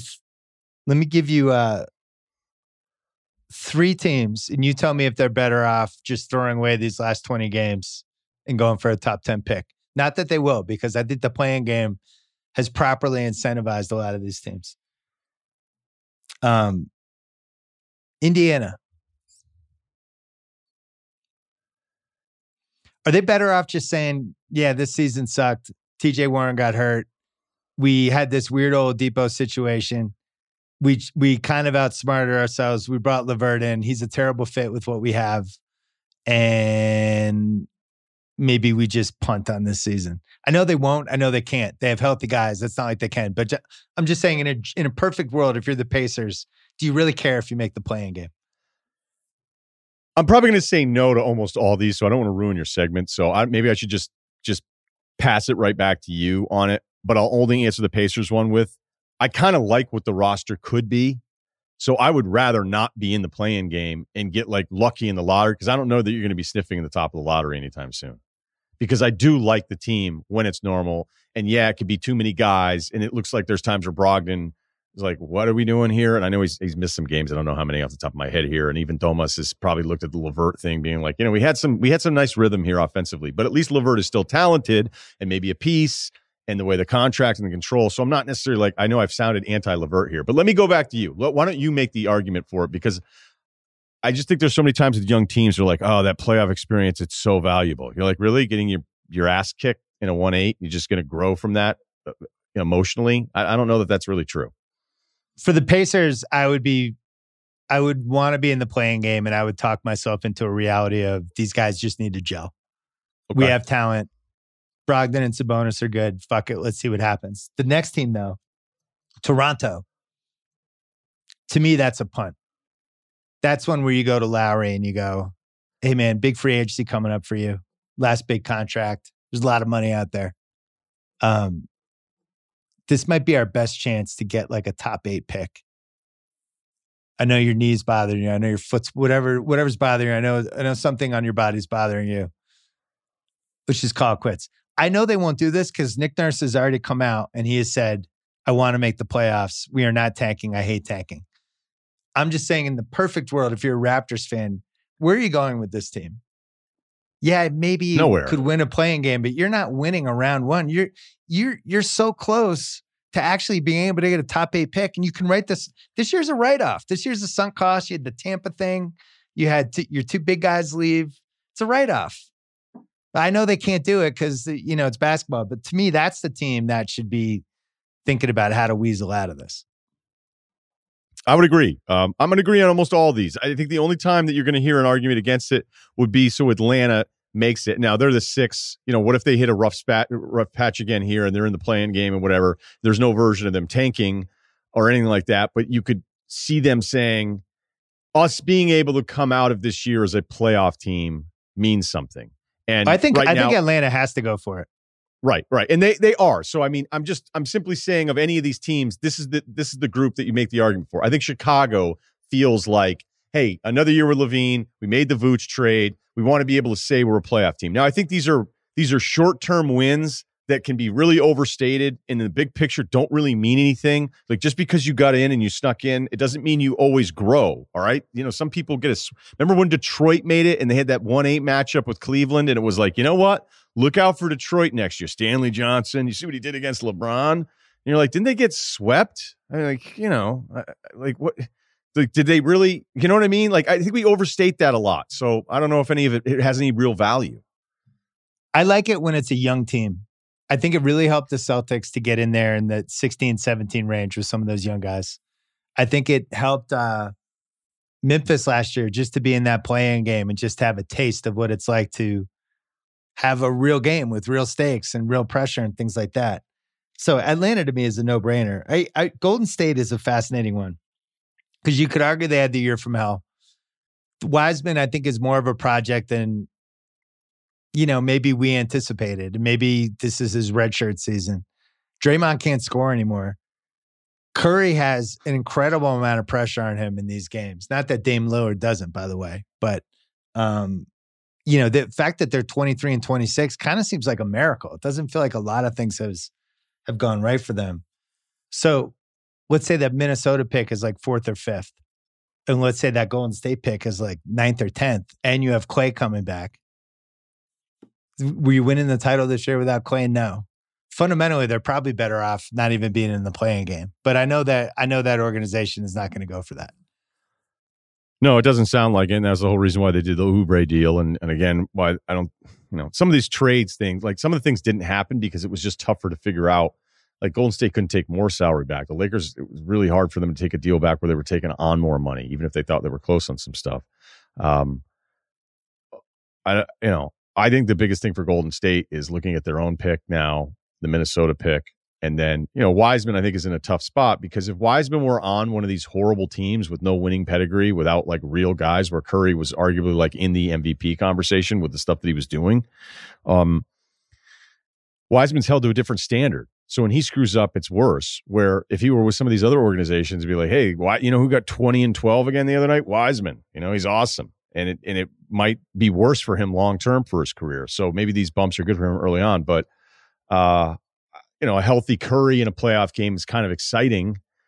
But it really should be about packaging those picks for the next mad superstar that goes, I'm going to play with the best backcourt of all time.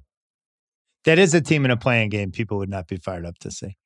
The Golden State thing, we got to do this quickly. There was this weird LeBron is recruiting Curry story that just seemed like sheer boredom from the media. I don't know where it was coming from. I don't know why anybody who's followed Curry's career at any point would think, A, he would ever leave Golden State. B, he would want to like jump on the LeBron bandwagon and like be LeBron's sidekick. The whole thing was bizarre to me.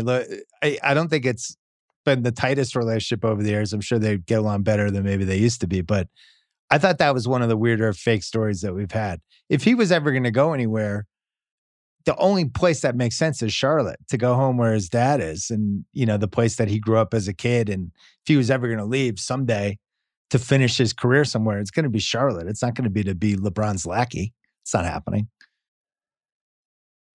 Well, Windhorst brought it up, and I believe the part of LeBron thinking he's recruiting Steph because it was odd. All of a sudden, it's like, wait a minute, like you like Steph? Because LeBron completely resented the idea that Steph was considered the best player in the world. And you know what? LeBron proved that it wasn't accurate. Steph had better seasons than LeBron during those years. He had better full end-to-end seasons, those back-to-back MVP seasons. Like, Steph should not have been the MVP. But then it turns into, okay, Steph's the best player in the world because he was having better seasons. And LeBron's like, yeah, actually, there's stuff I can do in a playoff game that he can't do. All right? And as much as I love Steph, the biggest Steph lover has to admit that. And LeBron resented it. But LeBron is so powerful.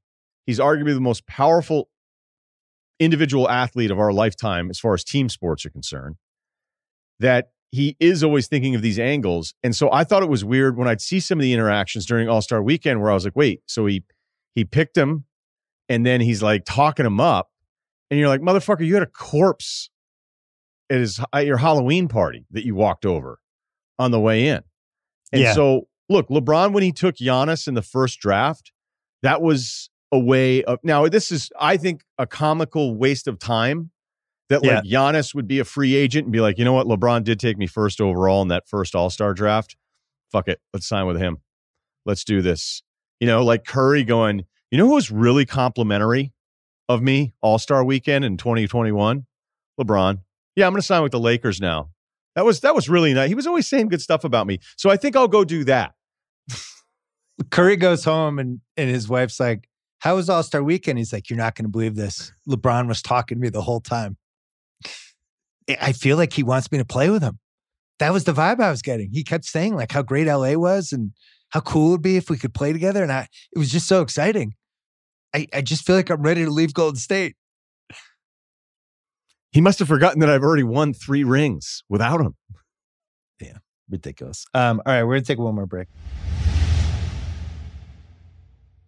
This episode is brought to you by Simply Safe Spring. On the way, warmer temperatures, more time outside, more time away from your home. Do yourself a favor. Make sure you're doing what you can to protect your place and get a Simply Safe home security system.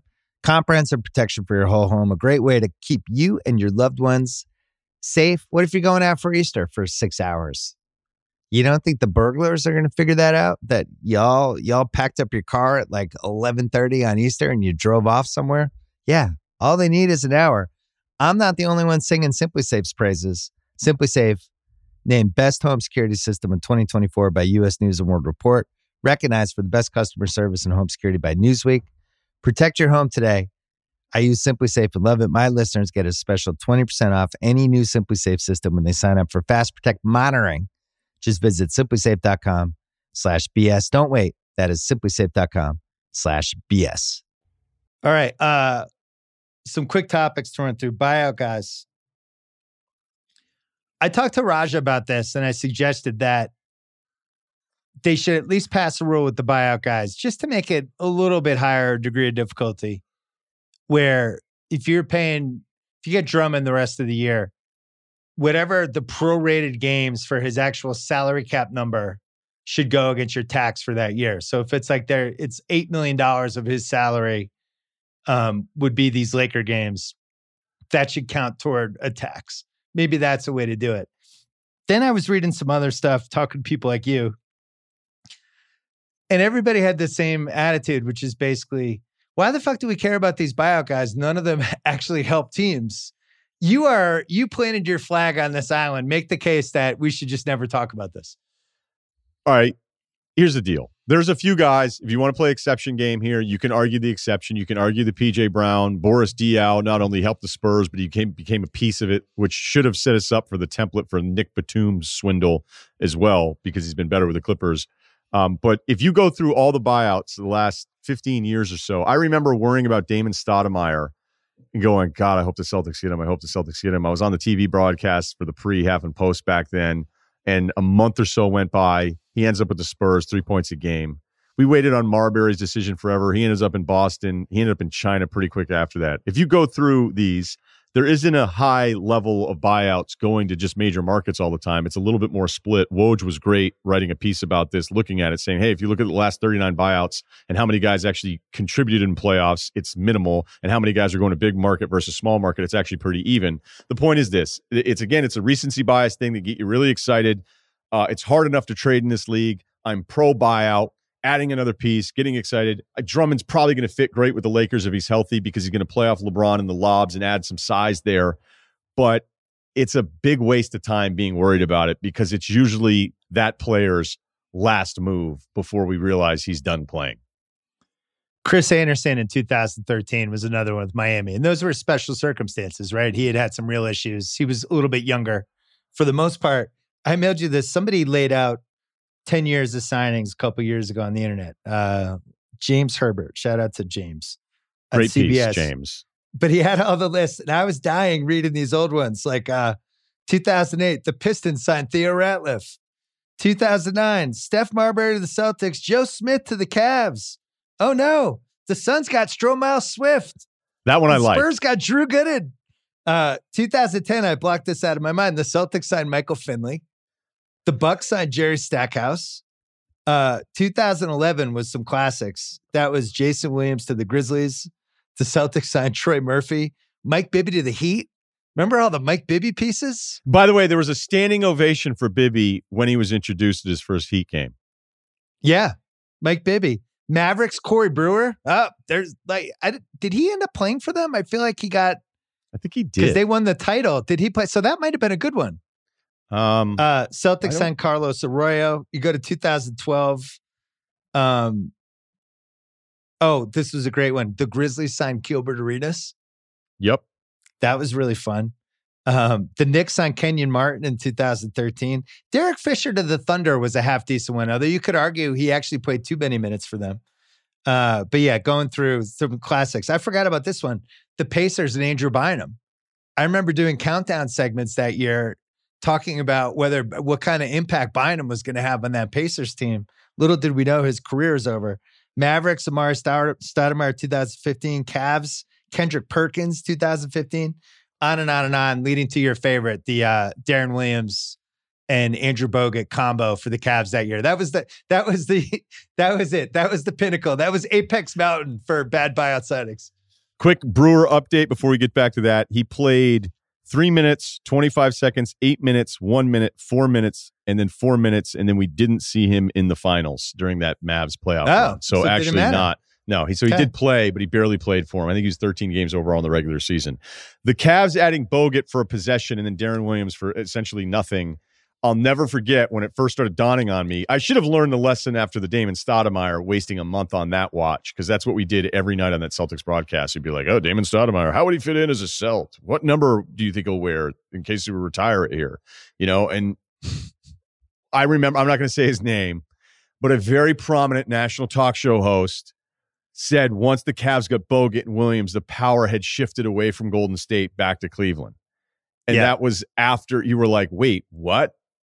Like, you think those two guys? You're like, oh, Bogut's going to have all the angles, going to figure everything out. Now, again, Bogut got hurt immediately in the first game. Can I make a small counter?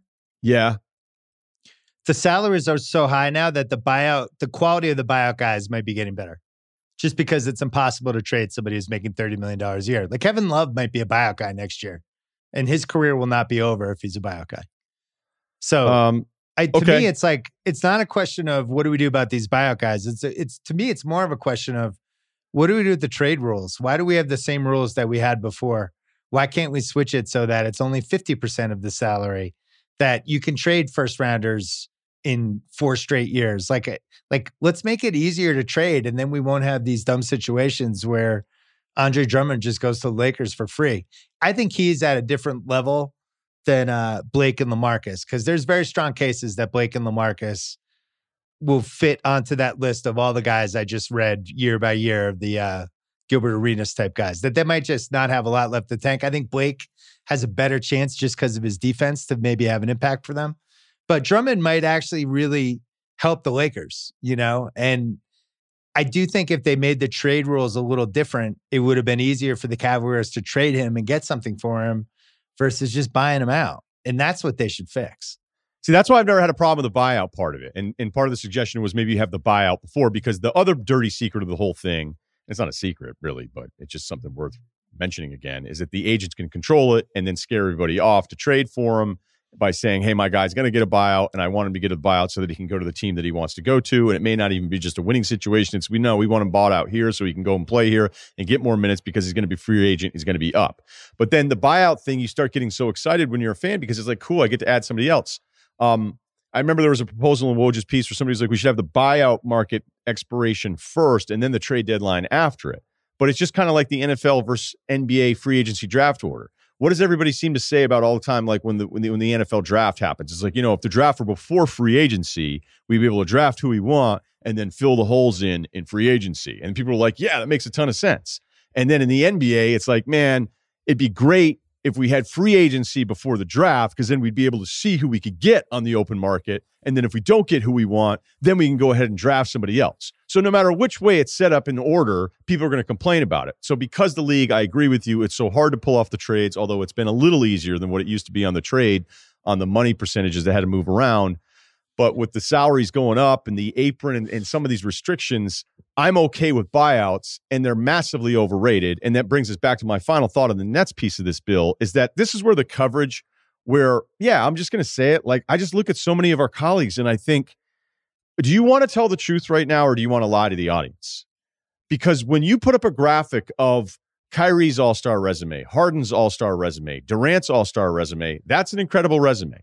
But when you put LaMarcus Aldridge's all-star game appearances next to Blake Griffin's all-star game appearance, and then add them all up and try to sell me some bullshit, it means you either are purposely disingenuous or you just are so addicted to the graphic looking cool when it's not what it is. And that's why Blake Griffin is great whenever he talks, because Blake goes, wait, I sucked for months. People were making fun of me every fucking game. Anytime you'd watch League Pass, the new announcers on the opposing broadcast would be like, oh, Blake Griffin ain't what he used to be. And now he's an all-timer who's awesome right now. And the weird thing about that argument about all the all-star appearances now on that Nets roster is that, one, they're probably better playing Nick Claxton and LaMarcus Aldridge in the first place. So buying out Aldridge and then bringing him in may screw up a nice piece that you found that was already on your bench, because everybody should be able to produce offensively, being the other two guys outside of those three when they have things going. Shit, even when it's just Kyrie and Harden. But it then mutates into this other argument that isn't about the all-star appearances. It's, hey, I'm a LeBron guy, so I found a way to make a pro-LeBron argument about the Nets, because that'll be an awesome argument where now I get to say, look what the Nets had to do to stop LeBron. And you're like, wait, and I saw a bunch of people do this. And you go, this isn't even about the Nets. It's not even about buyouts. You've created some stack of all-star games that make you feel better about your pro argument, like your pro LeBron position. Like, what are we even doing? Like, I had lost track 5 minutes into it. Can we talk about the Paul Pierce thing? Yes. So it's like a little past 8 o'clock Pacific time now. Does he last the week at ESPN? What happens? This is a pretty rare case. By the way, I have no inside info. I don't think you do probably either. This is a pretty rare case where a talent who's on the air for them on a signature show, I would say he's a borderline signature guy for them. He just kind of said, fuck it. And did this Instagram live, and there's strippers in the background and they're throwing chips at the strippers. He seems not. We've been to Turkey's. Not sober. I don't know. It was. I don't know how. Like, does he get suspended or fired? What would be your pick? I think in the moment everybody kind of loses their minds about punishment, and it's like, oh my gosh, like this guy's never ever gonna stay. And I think you and I probably have better insight from our time there, specifically me understanding punishment. How about me? I also understand punishment. Yeah, but you got punished because you were poking the bear. I got punished because, I embarrassed myself and I embarrassed the company because my room key worked on the wrong door at a hotel. And then, once everybody figured it out the next day, So me specifically, when I got into trouble, I was like, okay, well, this is what happened. And they go, okay, we know you're not lying, but you still did something bad. So you need to be punished. And I was like, yeah, I agree. I'm not fighting you on it. Like, I agree. And then we're good to go. But I don't know enough about Paul, but usually if they want to get rid of somebody, it'd be a culmination of things. So if everybody's cool with Paul and they think he just made a mistake, I don't think he deserves to get fired.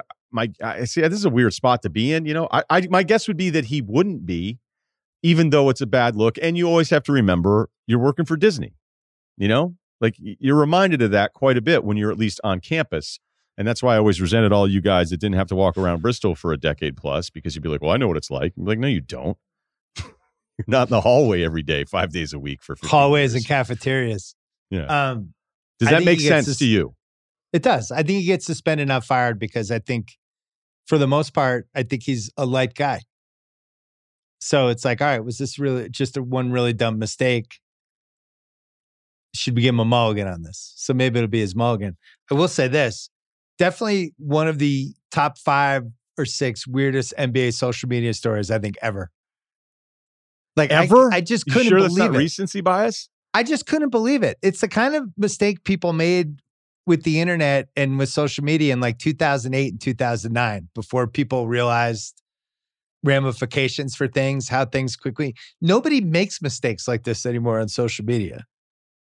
And which leads me to think like maybe he didn't even think it was a mistake. Like I try to shy away from a lot of these media stories because I just don't care. This one, I'm actually really interested to see how it unfolds over the next couple of days. Like, what's he going to say? Is he going to go on the jump the next like 2 days? Are they going to talk about it?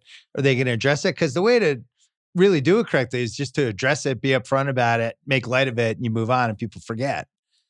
But they're kind of going to have to do that on a Monday or a Tuesday on a show, unless he gets suspended.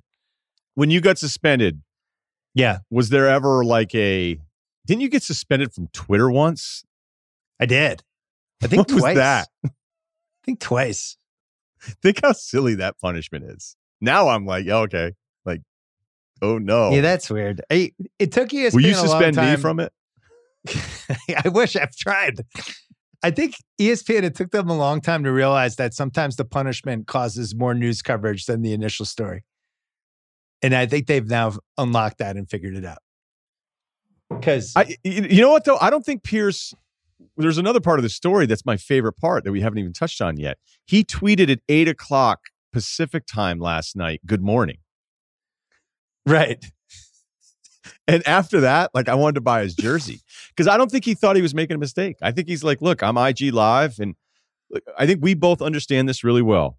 When you are it's not like Pierce is Kobe or something like that. But when you're at that level and you have a media job, you don't look at it the same way as 99% of us. You're like, all right, yeah, I'm on TV. I chop it up for a little bit. This team's good. This one isn't. What's up? You're right. No, you're wrong. And I'm an NBA guy who's worth millions in my hometown. And if you're in LA, come through. And I'm going to post it because that's just what I'm going to do. And if he's cool, if people are cool with him and they like him, and I don't know that they are or aren't, I've never heard that they aren't. And again, I haven't worked there in a year and a half. I always think when people look at punishment, the worst time to figure out how somebody's going to be punished is immediately after the act. Give it a few days and it's like, oh, okay. Because 24 hours later, he didn't seem to be bummed out about it at all. And I'm sure somebody had to have reached out to him at that point. No? I'm sure it's being discussed right now. JJ Redick traded from the Pelicans to the Mavericks and then complained about it on a podcast, said the Pelicans broke their word to him, said they were going to either send him close to home or whatever. And felt like Griffin basically lied to him, called him out. And then the next day, it was interesting that even on the jump, like Robert Horry and I forget who the other player was, and both of them kind of laid into Redick. Was like, hey man, it's a business. You don't get to pick where you play. That's what the checks are for. I was actually surprised that he complained. If you're the Pelicans, cool. We'll try to accommodate you, but ultimately they're going to do what's best for the team, and he's going to do what's best for him because he's cashing big paychecks every year. Same way he went from Philly to New Orleans. That was what was best for him. I was just surprised because I think he's a really smart athlete. I was surprised he didn't see the piece that it's hard to complain when you're making that kind of money and to just buy him out versus what New Orleans was able to get out of the trade, which is just better than a buyout. Of course, they were going to do that. Yeah, Griff's job, as Stan pointed out, your first obligation is to the franchise. But there was something JJ said that was so specific that I tend to believe JJ, that JJ's argument was, when I signed the 2-year deal at good money at that age, that I was told, we'll do this deal now, but we'll get you where you need to go. So is JJ telling, it's such a specific thing. Like, whenever I think somebody's lying, I'll be like, okay, are you being vague or are you being specific? And when it's really specific, I don't think the person's lying. Now, is Griff's version of the story like, hey, we told him we'd work with him and his agent, but we didn't promise anything? Or is JJ telling us the truth that it's like, no, they were so specific about it. That's why I took the deal in the first place and signed down there and moved on. But I mean, in that spot as a GM, when you're looking at getting back something you kind of like, I think you're always going to rule that way. But that was like a that really he's weird on Dallas. one. Yeah, I thought that was a weird one too. By the way, the Pelicans just passed the Rockets as we're taping this. The Pelicans were going to lose to the Rockets, but I think the Rockets now went into full tank mode.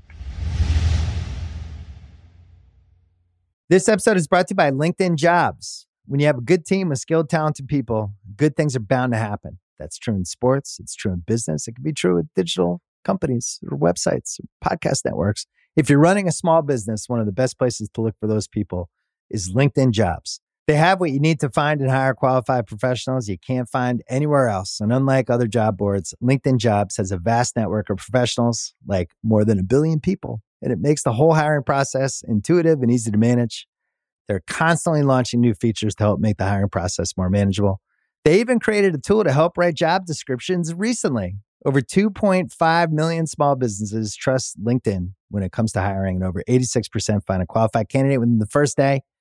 Post your job for free at linkedin.com/Simmons. That's linkedin.com/Simmons to post your job for free. Terms and conditions apply. This episode is brought to you by Arby's. Picture this: stacks of sweet brown sugar bacon on delicious Arby's sandwiches you already love. Does that sound like a feast for your senses? Well, Arby's brown sugar bacon sandwiches are back for a limited time. Available in BLT roast beef and turkey sandwiches. Try Arby's brown sugar bacon sandwiches today. You can order the sandwiches online or on the Arby's app. You can tap the banner, or you can visit this episode's page to learn more. Limited time offer at participating U.S. locations while supplies last. All right, before we go, do you have any non-sports shit you want to hit? This is the part of the podcast where we get weird. Oh man, I love this stuff. I went to Tulum finally. So that was a real thing. You actually did go. Yeah, people thought I was just screwing around on Instagram. So it's the first time that I've taken off since August of 19. And I'm just going to tell you, on the way back, it was a little reminder. We're like, oh, this is why traveling out of the country, especially during COVID protocol, isn't the easiest deal. So you got to get a test the day of, which, I got a test on the way out. I got a test on the way back. But then the guy's like, yeah, you get your test results here. And I'm like, no, I came here because the results are quicker. Like, my flight's in a few hours. And he's like, no. I go, dude, there's a chance I'm going to be in a 2-hour cab ride from the resort back to Cancun. And I'm going to find out at hour 40 that I have COVID and I can't get on the flight. I was like, the hotel set up this appointment based on what my needs were. And he was like, yeah, we'll figure it out, man. I was just like, okay. Oh, no. So I get the test.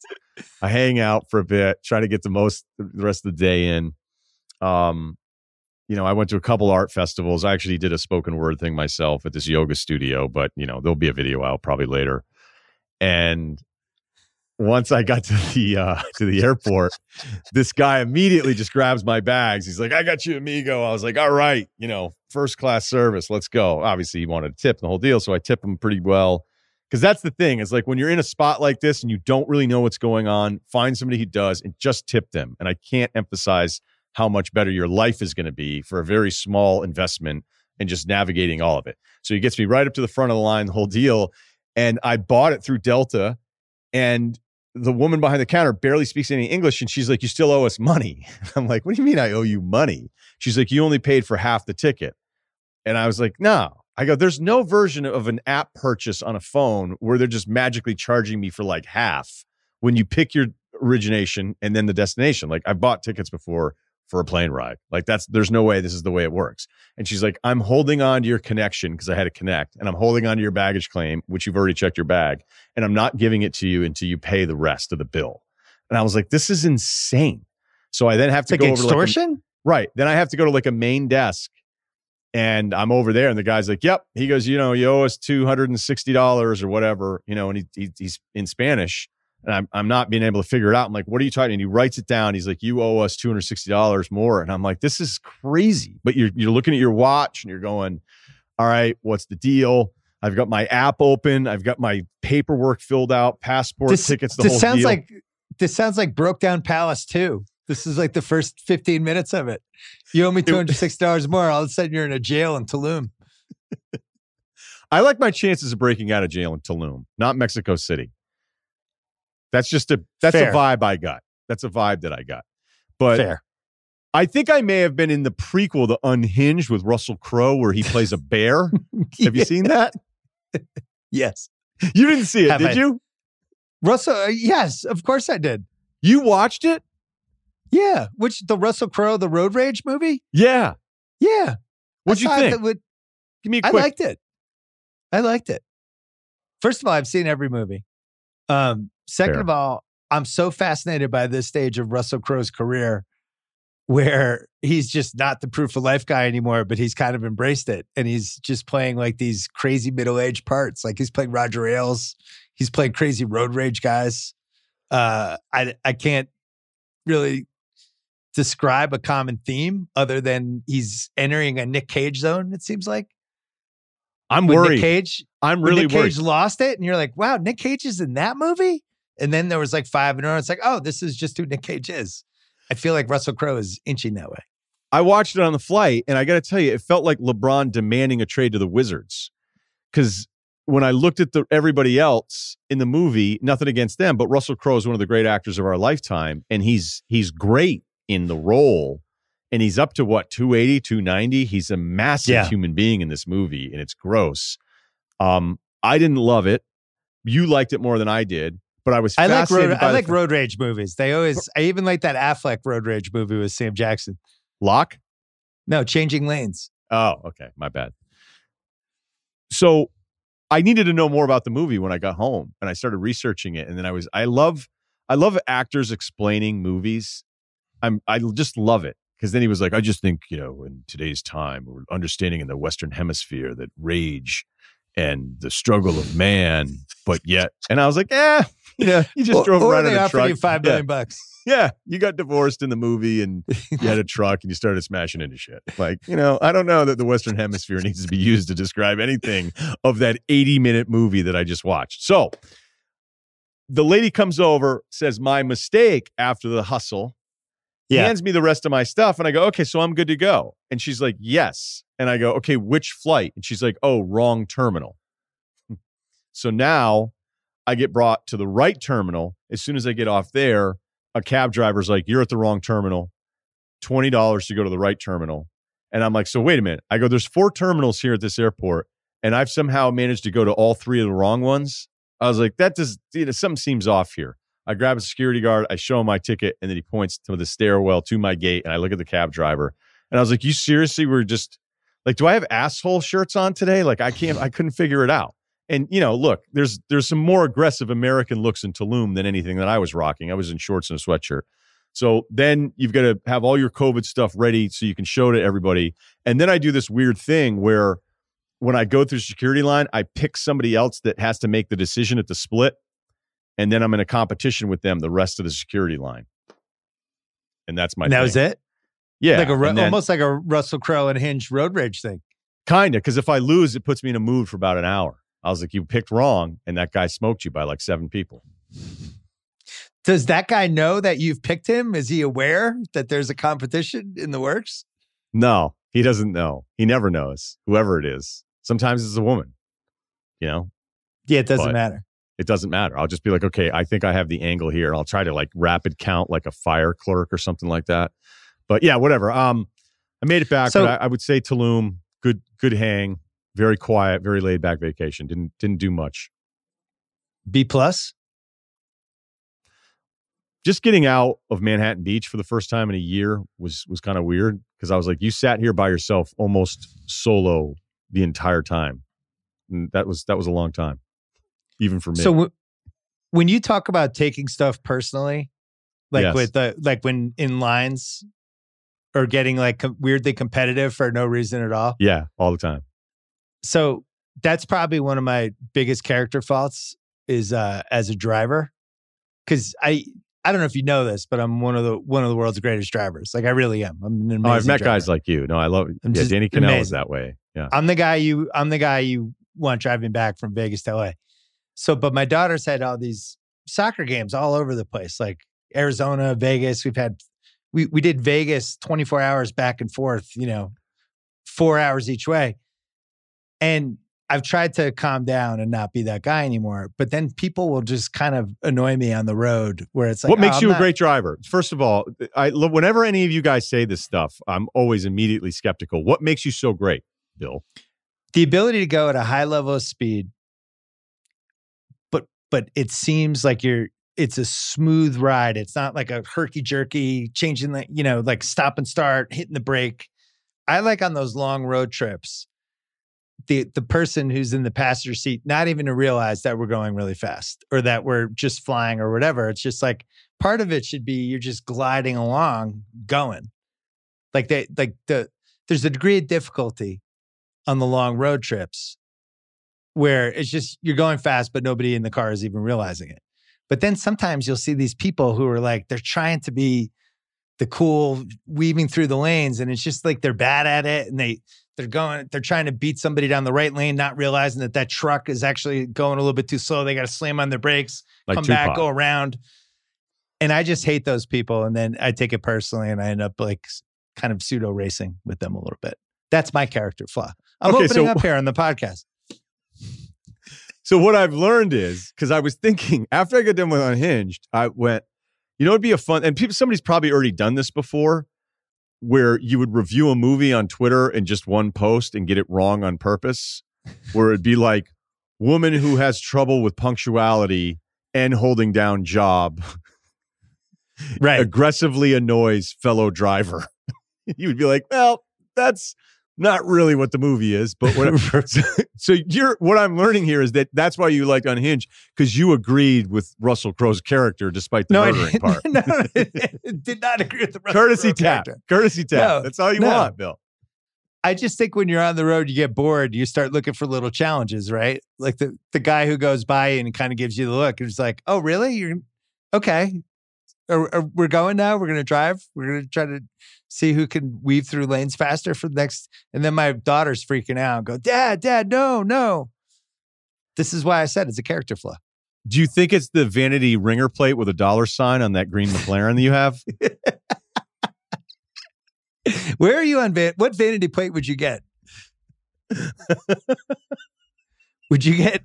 I bid on the Smokey and the Bandit edition, the Firebird this past week. I'm totally serious. I bid on it, and then when I lost, I was like, you know what? I just avoided a pretty big hassle there. But I was gonna get Bandits on a vanity plate and listen to David Lee Roth, not Van Halen, but solo David Lee Roth, eat 'em and smile and drive around Manhattan Beach, and just be like, you guys think you're cool in your Broncos? Like I'm doing this all summer when things open up, and I may even start smoking. Well, when I moved to LA, I was shocked by the amount of vanity plates. I've never had one. Have you? Way more than in Massachusetts. Well, Way Massachusetts, that's just another thing to get punched for. So that's why they don't have them there, not guys. Fair. Before we go, you want to hear about Drunk Kyle? Yes, everybody does. Kyle his approval rating on my podcast is through the roof on the life advice stuff. People actually don't even want to hear from me at the end of the pod that much anymore. Kyle's dad, stepmom and little brother came up to visit for my father-in-law, mother-in-law's 60th wedding anniversary last weekend. Oh, well, so they're all together. Kyle and the family's together.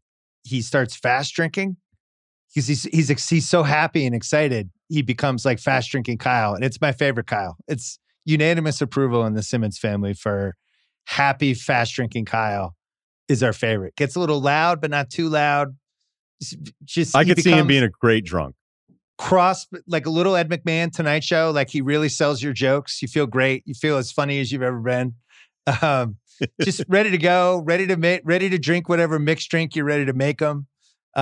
Just having a good time. Shout out to Drunk Kyle. Kyle, you want to follow up here?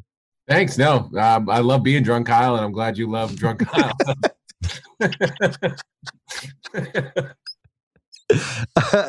Drunk Kyle has really been a victim of the pandemic because it's not that much fun to be Drunk Kyle when you're just stuck in your apartment with your girlfriend and that's it. That's sad Kyle. Yeah, drunk. That's drunk and sad Kyle, which nobody likes. What people like are post-pandemic. The bars are back. Drunk Kyle is back. That's where we need to get to. It's one of the many reasons we're waiting for vaccines. Russillo has no comment. No, I don't. I want to drink with Kyle at some point, but I mean, I haven't had. Go ahead. Are you a subscriber to as soon as we're past all this stuff, it's going to be basically like what we read about in the late 1970s when all hell broke loose for like 3 years? I don't know if it's going to be 3 years, but anytime somebody says like, "Oh, I'm worried about small venue clubs," like, don't. Oh, I'm worried about some of these bars. It is going to be unhinged. It's going to be peak people going like, "Hey, you know what? It was awful for a lot of people. It was a challenge for most people. I tried not to complain. I hope I didn't throughout it all because I didn't really have it that bad in comparison to so many other people. But I think that we are by default social people, and we want to be around other people. I think most of us do. I may not want to be. I think it's going to be one of the most excited groups of people going out, and the younger generation is going to try to make up for this year plus in a way that we haven't seen. Now, we're too old for that, which is probably good. But yeah, whenever I hear from somebody around my age, it's like, oh, I think it's going to be kind of a slow. I'm like, no, it isn't. Once these vaccination numbers are higher, it's going to be a free-for-all. Well, the mask thing is the biggest piece of this, right? You can't even think about facial cues and smiles and instant attractions and just making somebody laugh and seeing their reaction. And it's like everyone's wearing a fucking mask. It's like watching hockey, not knowing what player is what as you're watching some random regular season hockey game. I kind of like it though, because I started going bandana, like cowboy thing. I may keep it. I liked how it's looked. You might keep it long term just to keep it going? Yeah, they'll be like, that guy takes viruses seriously. Well, now we're in this weird zone where some people have been vaccinated. So if you see somebody who doesn't have a mask on, you think, well, maybe that person's had the vaccine, but yet they should still probably have the mask on. That's what everybody says. But now it's just, before it was pretty clear, like, wait, you don't have a mask on. Like you're doing some power walk and some joggers just jogging right by you and, they don't have a mask on. You're like, all right, what the fuck, dude? Like, show a little respect. Now it's harder to gauge with this stuff. We're in a weird tweener time. Yeah. Back to the very beginning, we talked about this, and this ended up being more severe and longer term than I ever thought at the beginning. But like everything, I have a hard time with anybody that would be an expert about something new. But if the uncertainty was, hey, stay inside and wear a mask whenever you go out, like, that's not a hard thing to do. That just wasn't a hard thing to do. But I do wonder, long term, how we'll look at this, and if it's just there's different strains of this, and that's why certain things happen this way, and we didn't know this then, or maybe this is something that we didn't have to do. But as much of this was a sacrifice, it wasn't that big of a deal to be asked to wear a mask all the time. And I think people that were policing it are probably going to get really mad about it. But, do you also want to be in a position where you're screaming at somebody who's been vaccinated? And then they're like, hey, I've been vaccinated. And then you're like, how do you feel? So, yeah, I get the sacrifice people have made with all of this, but I think it's really hard, man, because people are still so worked up about certain elements of this that I don't know. I would just keep it on until we feel like we're in the clear, because I don't think it's that big of a deal to keep it on. But I also wasn't going to tweet to everybody every fucking day in the beginning of this saying, wear a mask, wear a mask, wear a mask, because that's not really my role. Like, you want to hear about me talking about Romeo Langford, not to tell you what you need to do, because now I'm a virus expert after a week. One benefit of it is I've noticed, because my parents are vaccinated now, they just are acting differently. I think. No kidding. Like, how so? My mom is a lot happier. My dad seems a little more relaxed as well. But I think my mom was really worried, like, could get COVID, die alone in my condo. Like, nobody would know, And I've just noticed like a totally different kind of energy from her. I think when you're over 70, this thing is like, COVID would look at you and you're done, right? You're just living with that every day. And whether people were talking about it or not, I think there was real abject fear. Like, my dad wasn't leaving the house. He wasn't really going anywhere. And then finally we got him to fly across country. He's basically wearing a hazmat suit to come see us. This was like, 5-6 months ago, just because he was like, all right, so I'm in my early 70s here. I'm just not going to see my grandkids anymore. This is going to be the rest of my life. Like, I'm not going to see my family. I think there was a lot of internal struggles with the mortality of it, with not being able to see people that you loved when there's like a time limit on how long you could see them, how many years you had left with whoever. And the vaccine seems to have removed some of that. It's my armchair QB take. No, that's not an armchair QB. That's really well said. Because I'm by myself so much, sometimes it's easier for me to not think about that part of it. But I know the sound of my father's voice after his first vaccine shot, where he calls me, he's like, hey, and I'm thinking like, oh, okay, you're right. Because I left from the time my father was in the hospital for something going back to last year, which was fine. It's fine. I didn't leave at all for, a year plus. And then I went back one time and I took a test before I left. I took a test when I landed, because I was like, all right, and then I'll quarantine for a couple days just to make sure. And my father was still a little bit like, hey, if you come by, maybe we'll eat outside or something like that.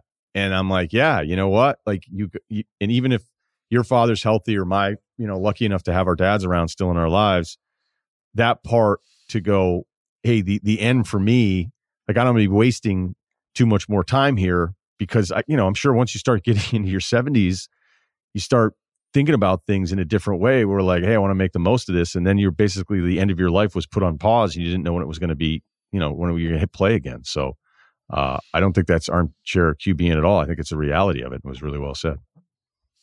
Sal, when I shared an office with Sal, and he used to torture me when I had to write jokes, and he would just ask me these weird abstract questions that I would have to answer. And I remember one time we were sitting there and I was working on something. He was just like bugging me. And he was like, hey, do you ever think like your dad's in Boston, right? I'm like, yeah. And he's like, how many more times do you think you'll see him? Like 37 times? I think we've talked about this. I think I've told the story. And I was like, no, I'll see more than that. And he's like, no, do the math. And now I'm like, fuck. So fucked up. Yeah. And now I'm like, wait a second. All right. So if I see him twice a year go through, I was like, you motherfucker, why did you get me to think about this? But yeah, I think when you get older, you think a lot about that stuff. I'm thinking about it now with my kids. Like, my daughter's about to finish 10th grade. Like, she's going to be in college in 2.5 years. And it's like, that's it. The relationship will, at that point, she goes on. You just won't see them as much. They're not going to be around. This is somebody that has been in my house since 2005 every week. And then now, yeah, but think about this. On the reverse side of everything we just talked at one spectrum about COVID, the other side is the extreme of the young kids that are like, all right, we had plenty of time during COVID. I'm out of here. Yeah, I'm good. Dad, I'm good.